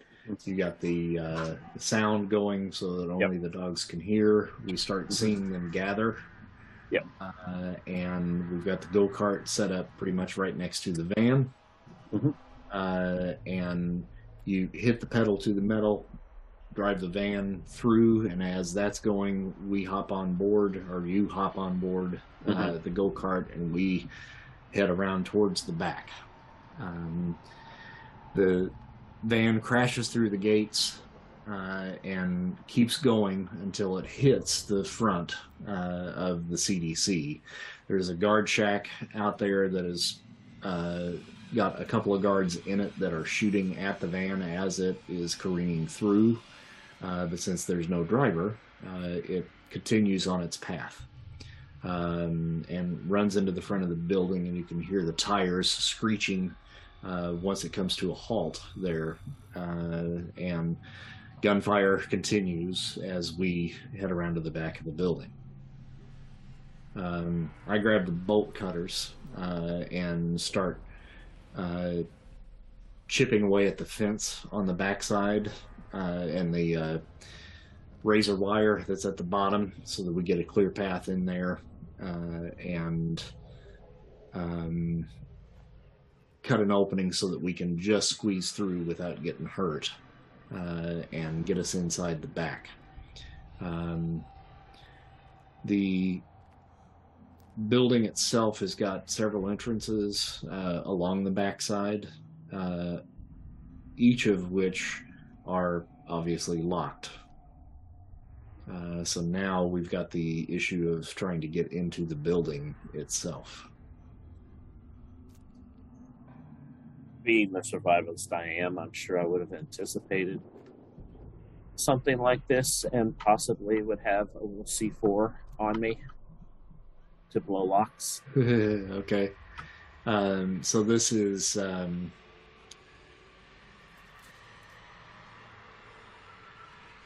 you want to create a conflict? Sure, why not? All right. So that gives you the ability to narrate the outcome.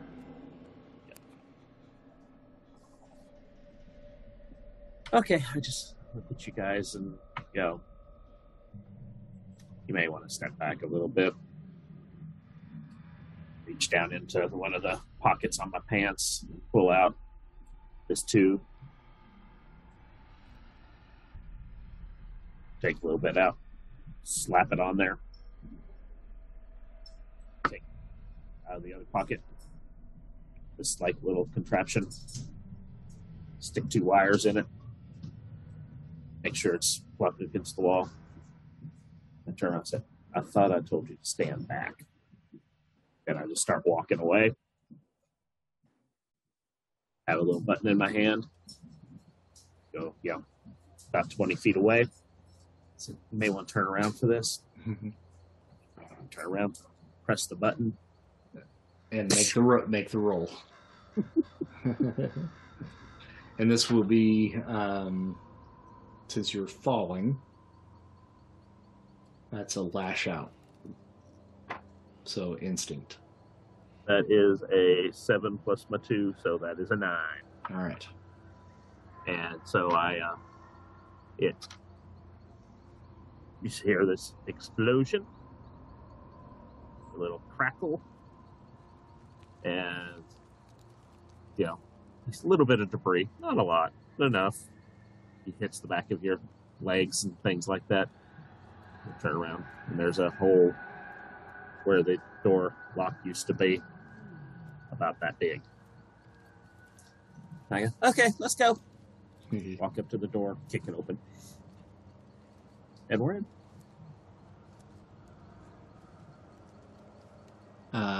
You get another -1 on your arc.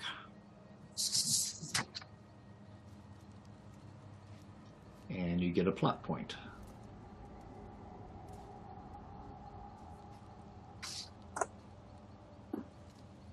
Yay!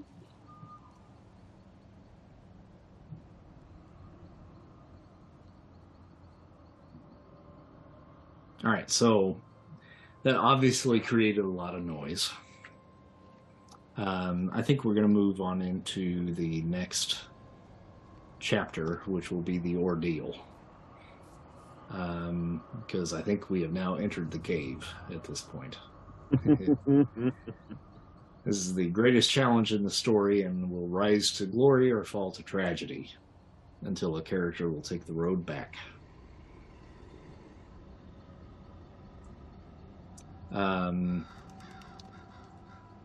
Once we get inside, we can hear down the hallway footsteps quickly coming in our direction. There is just a single hallway here, with a couple of doors on either side that look like they go to just individual offices.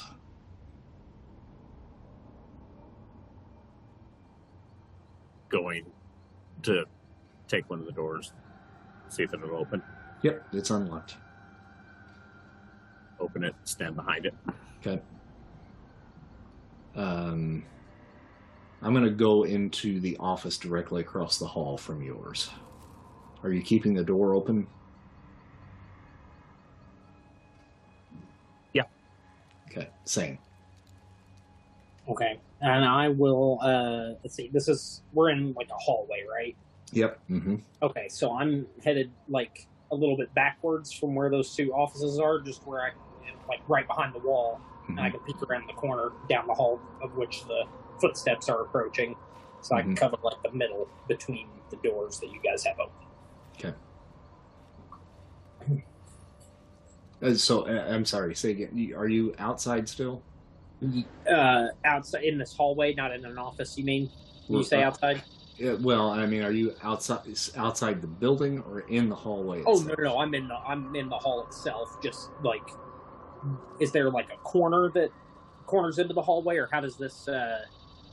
You spend a plot point, and you can create some sort of barrier for yourself.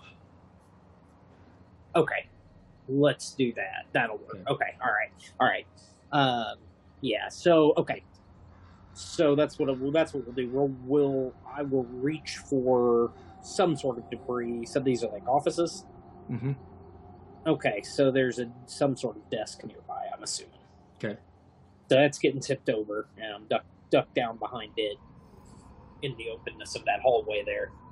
So I can see your two doors that you guys are behind, and I'm ducked down behind this desk. Okay. The hallway's about 10 feet wide, so fairly wide. Down at the end of the hall, you see two soldiers that one goes immediately across to the opposite side of the hall. Another one comes around the corner and is pointing a rifle down the hall. The other guy does the same on the opposite end. So you got two guys peering down and looking directly down the hallway. The smoke is just now clearing in the area where the C4 went off.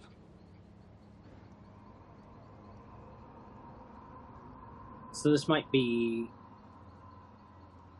I don't know. So this would be like a protect self, but I'd fire like cover fire essentially. Just like I'm not, I'm not standing up behind the desk and actually taking aim. I'm just lifting the gun up, just popping a couple rounds off to try to distract them and get attention. Okay, sure. So this is you can go survival here. Survival. Okay. All right. Good deal.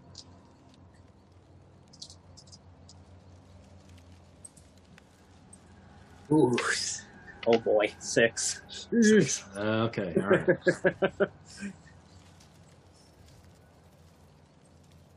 Okay, so the conflict is not resolved and is still in play. All right. The character player receives a -1 arc. Okay. So it takes me back to 0 on flat then. You can never go back to flat. You actually go to -1 now. Oh, it just goes straight down to -1. Okay, yep. So now I am now falling then? And yes, you are now falling. Okay, yep. Got it. Okay, got it. All right, cool. Okay. Okay, so you take a couple of shots in that general direction there, which draws their attention specifically to whatever or whoever is behind that desk, and they light that desk up. Now, fortunately, it is taking the brunt of the damage, so you're not hit by that, but they for sure know you are there, and they are just lighting that thing up at this point. So, John, now you and I have a new conflict on the board. Which is now not survival, but it is probably rescue Ford. Sure, fine.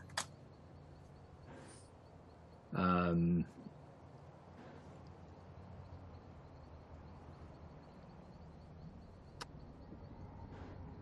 I'm going to roll satiate on that, which is just taking care of a need. I feel like I need to do that. It's not protect self, because I'm not really protecting myself. I'm trying to protect him. Right. So that is an instinct, which I'm rising, so that gives me a +1. All right, that gives me a 10.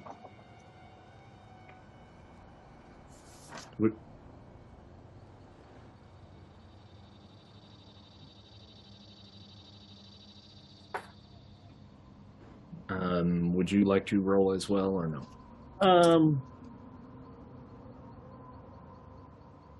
I'm going to hold off, and I'm gonna technically, I guess, since I did that first, I'm solving that. I'm gonna wait. I would have waited to see what was that, because I've got something in my head that I would wait before I acted. Okay. So you look across the hall as this is happening. You hear the gunfire. You see the table getting lit up, and you peer across the hall. You meet eyes with Sean, and Sean pops around the corner with a 45, and just paw, paw, and then comes right back behind, and you hear thump, thump down the hallway, and the shooting stops.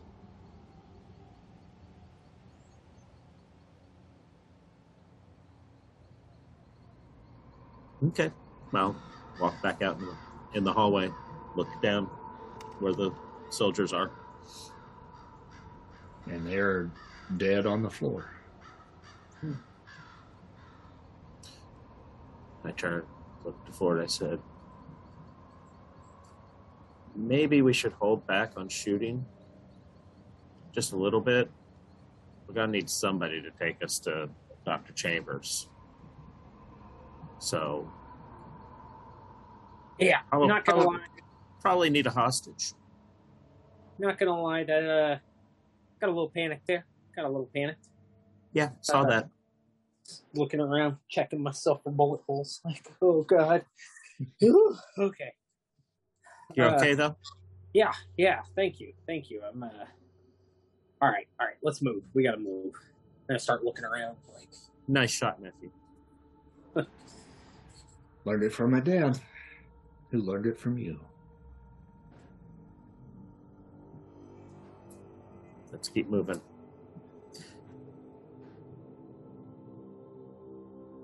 All right, so we're gonna head down the hallway.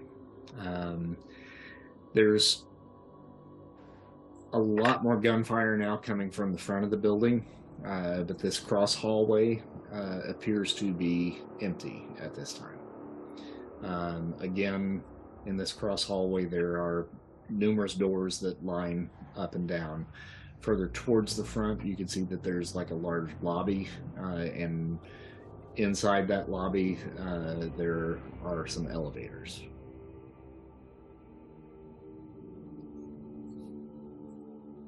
There a listing of office numbers and occupants? We're going up to the lobby? Yeah. There is, yeah. And you do see Dr. Niles Chambers listed on there, and he's on the 3rd floor. Where do you think they send people in case of emergency in this building? I would imagine to the basement, don't you? I think so, too. I say we check out the basement first. Sounds good. Elevator or stairs? I suggest the stairs. Elevators can be turned off. All right, lead on, Uncle John. Do the little tactical stare. Every move I make is tactical. And head down the stairs. Okay. So I'm going to find Niles Chambers on the board as a conflict here. Mm-hmm. Gotcha. So we head down the stairs, get down to the basement level, stop at the door, and behind the door you can hear some chatter going on. It sounds like somebody talking over a walkie, trying to get a sit rep on what's going on outside. You hear a little bit of a response crackle in over the radio, saying that some idiot just drove through the front gates and has let a full pack of 20 or more canines onto the base. We're trying to deal with the situation right now, but we need people on the roof.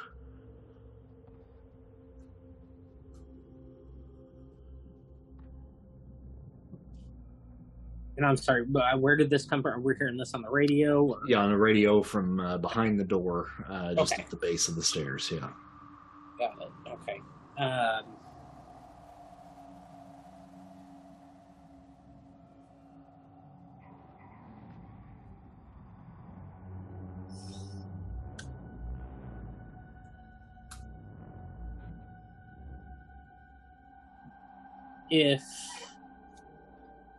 Okay. If we can hear that, and we know everybody's headed up to the roof, we don't know who's back there.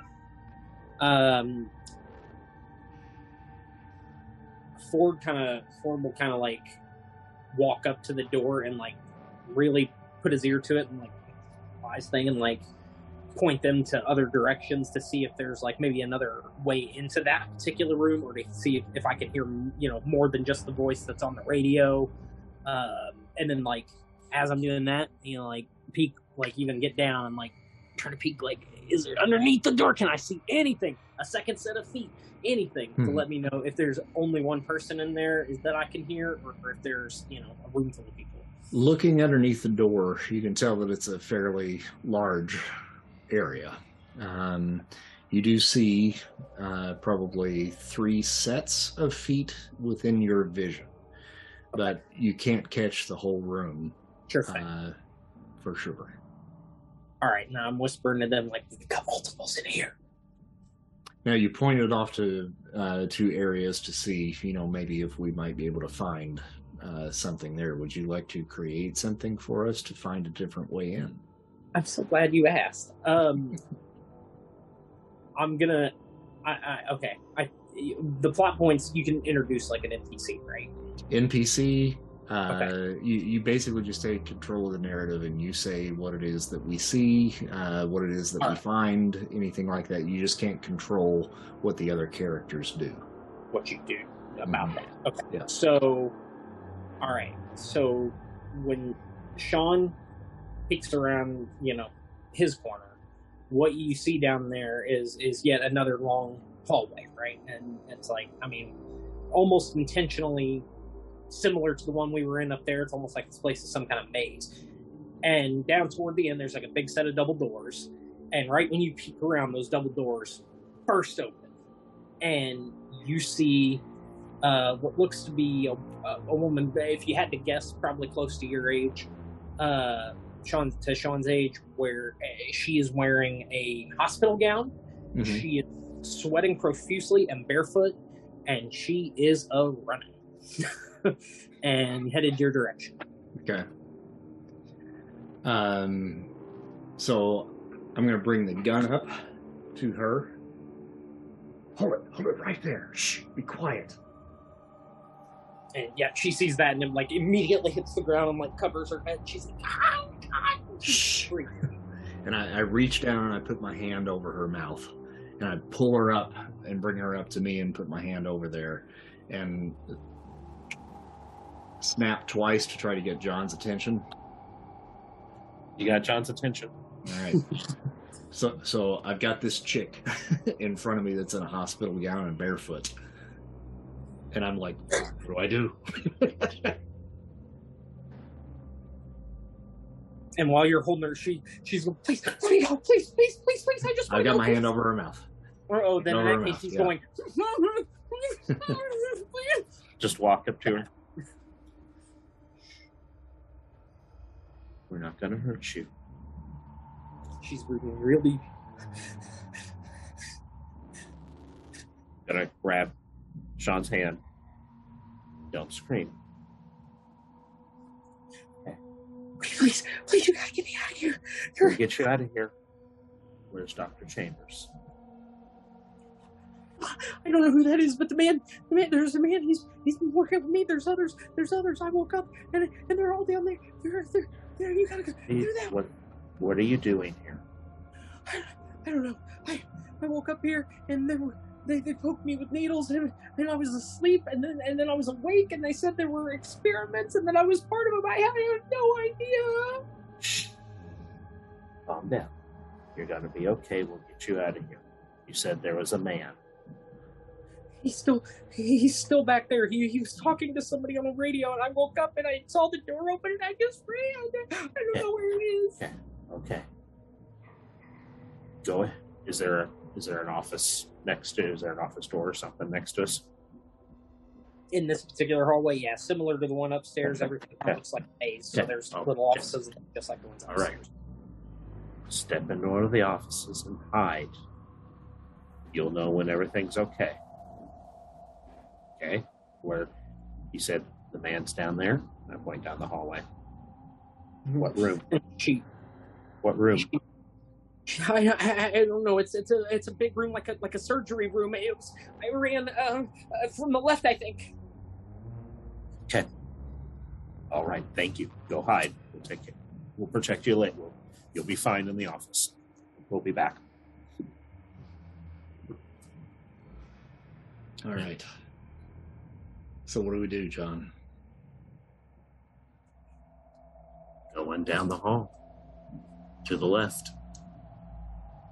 Looking for a big room, surgery room. Guns drawn and whatnot. All right, so we head down that way. We kind of pass the area where the radio chatter was going on in that larger room, that central room there. That door is open. Kind of peek around quickly around the corner. Mm-hmm. And we do see 4 soldiers inside that room. Most of them are all on radios and shouting orders and trying to, again, just get an idea about what's going on upstairs. And they're distracted enough right now where we should be able to get past that area. Mm-hmm. So we move on down the hallway, and we do see a set of double doors down there that have a little window in each one of them.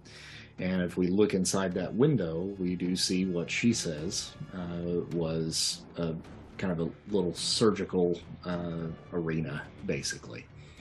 Green tile and 3 different tables on the inside, 2 of which have what appear to be bodies, whether they're alive or dead, we don't know, and 1 that is empty. There is one man standing at a computer inside there, typing furiously, and he's got his back to the door.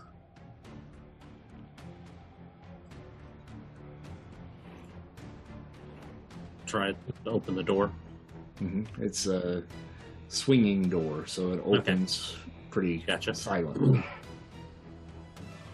Open it.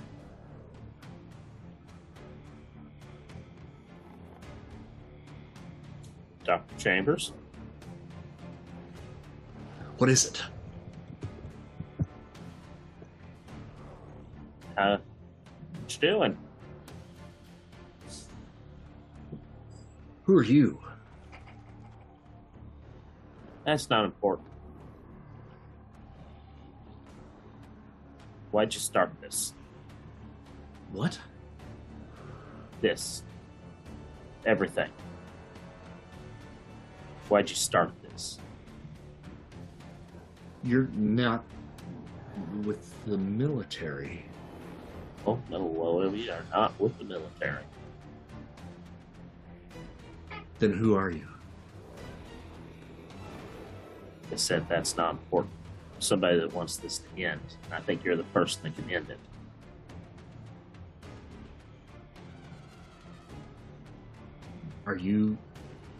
What are you doing here? One of two things. Either breaking you out of here so that you can try to end this if you're here against your will, or if you're here working with the military, then we'll have to figure out another option. So, are you here against your will, or are you here voluntarily? I was here voluntarily to begin with. But now, not so much. We met a lovely lady a few minutes ago, says you've been running tests on people. What kind of tests? The military brass seems to think that somewhere within the human DNA, there's a cure to all of this.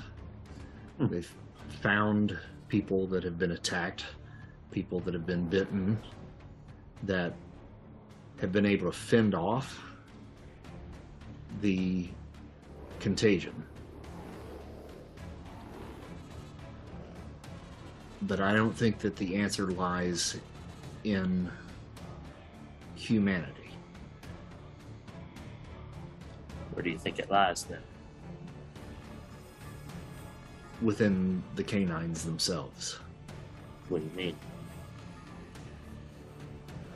I've seen evidence of some canines, mostly dogs, that seem to be immune to the effect. They're few and far between. There are certain species that can fight it off.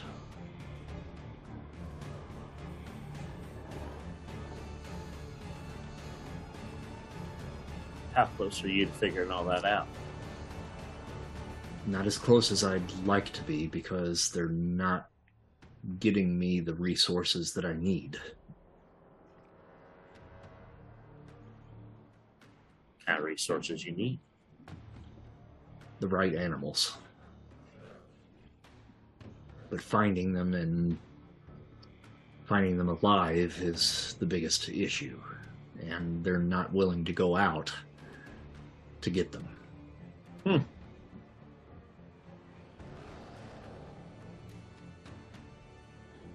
Well, this might be your lucky day then.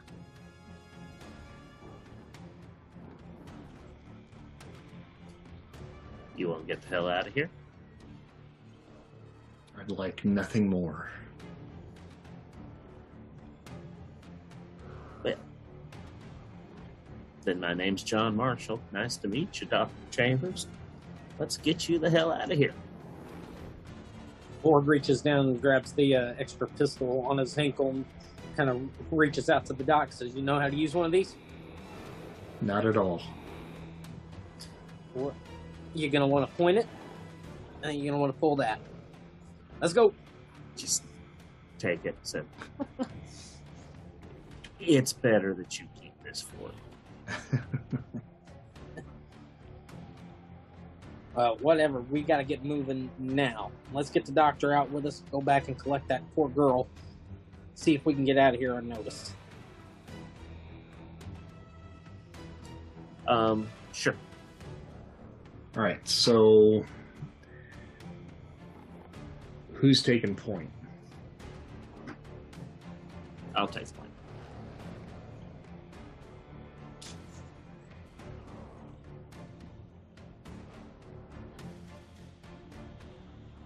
All right, I think this is going to be a satiate, so instinct roll for you. Okay. So that means And this is escape unnoticed. Gotcha. So that means my instinct points won't count since I'm in the falling arc, right? They'll cancel each other out. If it cancels each other out, then right, yeah. Then it's just a straight roll. Yep. Pay for the gentleman. Karma? Oh, I rolled a 10. Oh, I got a 6 and a 4. All right, so you get to narrate what happens, how we get out of there. Right. So we will go back the way we came. When we get to the room that had those 4 gentlemen in it, we sneak past. I will look in. They are all zoomed in on their consoles, trying to figure out what's going on, trying to keep track of this mess. So just go, and we go one at a time past. When we get to the room that we told the lady to go in, and I'll to Sean, go get her. Sean will go in and get her, pull her out. She'll freak out a little bit when she sees Dr. Chambers, though. Mm-hmm. I just, it's gonna be okay. We're good. Rather than go up the stairs that we came in, I'll ask Dr. Chambers, is there a back set of stairs that leads towards the back door? Yeah, down the hallway we just came from. Gotcha. Okay, so we'll head that away, and we'll go towards the back stairs. And when we come up in that hallway, does it come up to next to the door that we kind of blew open? It comes up down the cross hallway on the right-hand side. Gotcha. All righty. We will continue to just sit around. Basically, there's really no one around because they are all focused on the front lobby, trying to get the dogs and everything there. When we get to the 2 dead/wounded soldiers that Ford or that Sean killed, I'm gonna pat them down and see if anybody has keys on them. Okay. Yeah. And I'll find a set of keys, and then we will head back out. We obviously 5 of us are not going to fit on this little go-kart. Nope. So, Ford, you're going to take the doctor and the patient. And I'll say, go back. But don't go in. Just go back. Right? You know what I mean? Hear ya. Okay. And so I'll send them on the way, send them on the go-kart, make sure that they get out okay. For Sean and I will look for we'll look for a vehicle somewhere around. Walk around. Trying to find the vehicle that these keys match. Sure, yeah. Eventually I'll hear a chirp. Mm-hmm. And we'll jump in that car, start her up, and we will head out. Okay. As we're heading out, I'm going to pull out a little little thing, and go and do a little electronic search to see if there's any tracking device on this vehicle. I'm sure there's some sort of GPS on it. Mm-hmm. So once we get out to a little bit safe out in the desert, we'll stop. Pull into her. Got a little flashlight. GPS device underneath the dashboard. Pull it out. Dismantle it. Disable it. Throw it on the side of the road. Keep on going. Okay. Back home. All right, so that moves us on to Chapter 5, the final chapter. Characters return to their original state and determine their tragic end or heroic fate. So now you've got plot points, and you get another plot point for moving on into this. And you can use those plot points to basically describe what you feel like happens for your character and perhaps for the end of the story as well. Mm-hmm.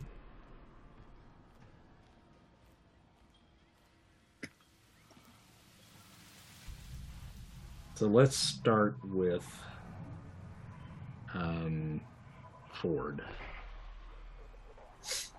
So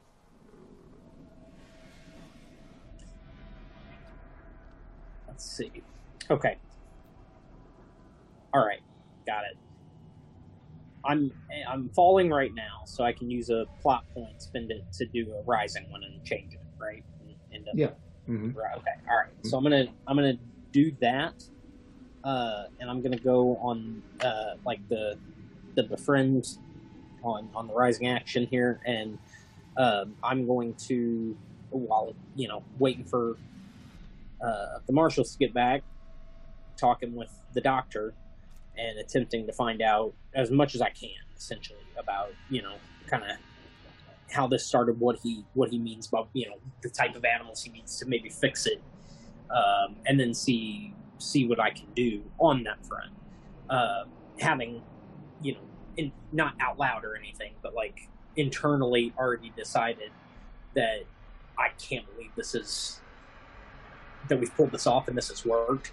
And if we can solve this crisis, whatever this man needs, I'm going to be the one to go get it. I just gotta talk to him, befriend him, figure out exactly what he needs and how I can make this happen. As my last great act for all the bullshit that I did in the army and everything else. So I waiting for them to return. I kind of initiate that conversation with him, try to get him to realize, hey, we're here to help and try to solve this crisis before we get found out, because I'm sure they're looking for him by now. And I'll spend a plot point to continue that conversation with him, between you and him. And he tells you that essentially what he needs is he needs to get to New York City. Shit. To the national headquarters of the CDC. And he knows some people there that he should be able to work with to help work on a cure, and that the CDC in New York is not under the constant surveillance that the military has on this particular unit here in Albuquerque. Now, there is a military presence there for sure, but he seems to believe that he should be able to work with these individuals and potentially work with the military there to actually get what he needs. The folks here have been adamant about keeping this under wraps so that it didn't get out, that it was the military and the CDC that actually started this. And he's hopeful that getting back to home base back in New York, he might be able to actually do some good and be able to convince the higher-ups to do what actually needs to happen to be able to combat this contagion.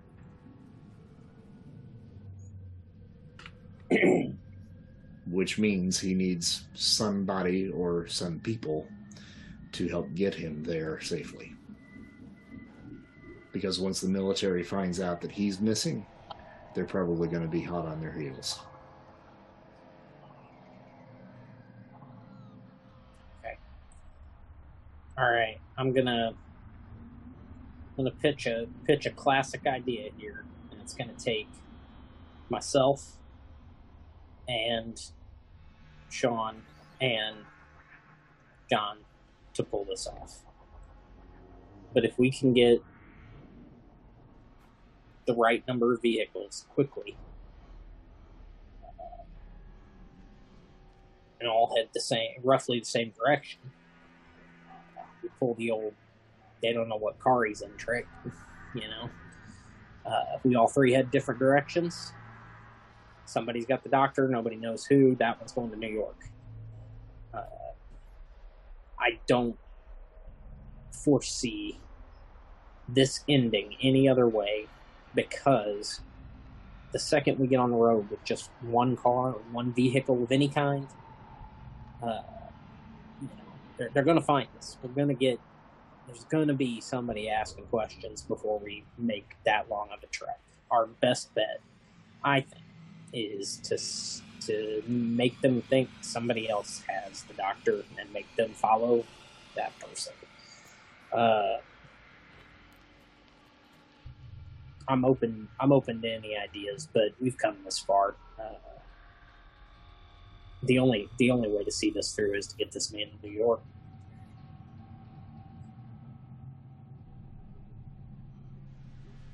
I agree, but I don't think splitting up's the best idea. Oh wait, you think we can take them all on, just the three of us? And the doctor don't know how to shoot? You can teach the doctor how to shoot.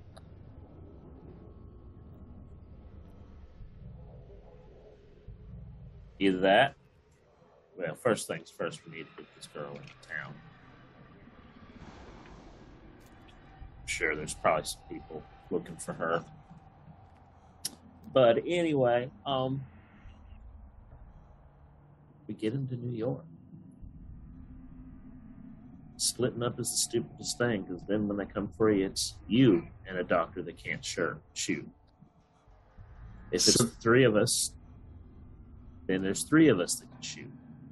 Savannah speaks up. She's heard basically the whole story at this point. Savannah is the girl that you guys rescued. She says, look, what the doctor did to me, I get now that he was not doing it of his own free will. I don't have anybody left. I got bit.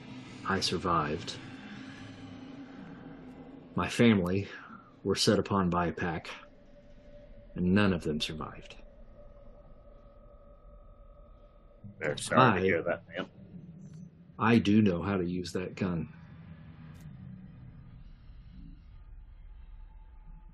So there's not just three of you, there's four.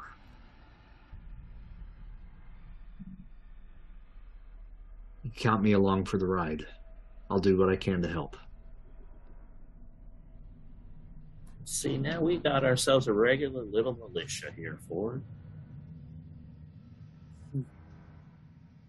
And I'd much rather be traveling.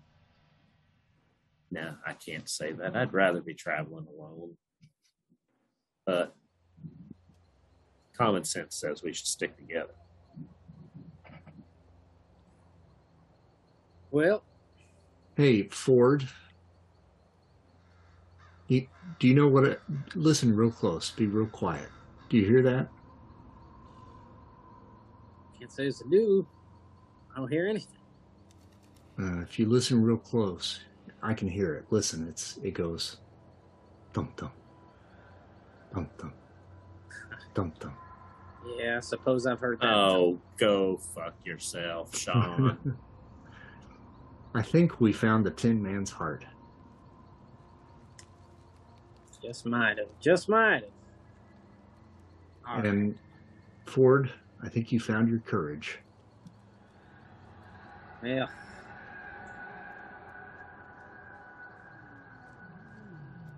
I think we found the solution. I just know whatever course of action we take, we better take it now. They cannot be too far behind us. I would agree. Let's get this man to New York. Let's get there. I gotta do a couple things first, though.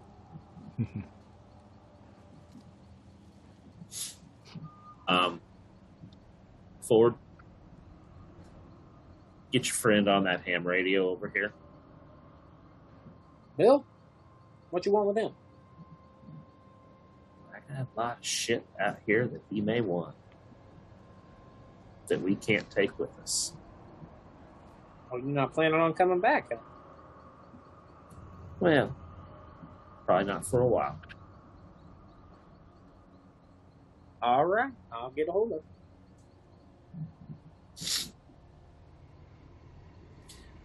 Tell him the security password's 1234. Are you fucking with me? Nope. Unbelievable, man. All the rumors that went around about you. 1, 2, 3. Jesus Christ. Calling Bill up on the radio, getting hold of him and explaining it all. You can hear Bill on the radio go, "Are you fucking kidding me?" Sean, in a quiet moment, corners John before you guys head out on the road. He says, so, Uncle John, What?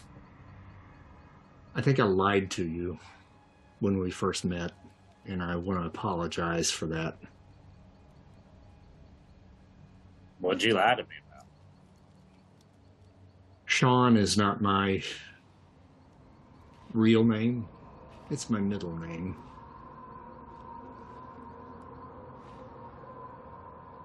Okay. What's your real name then, boy? John Marshall. Pleased to meet you.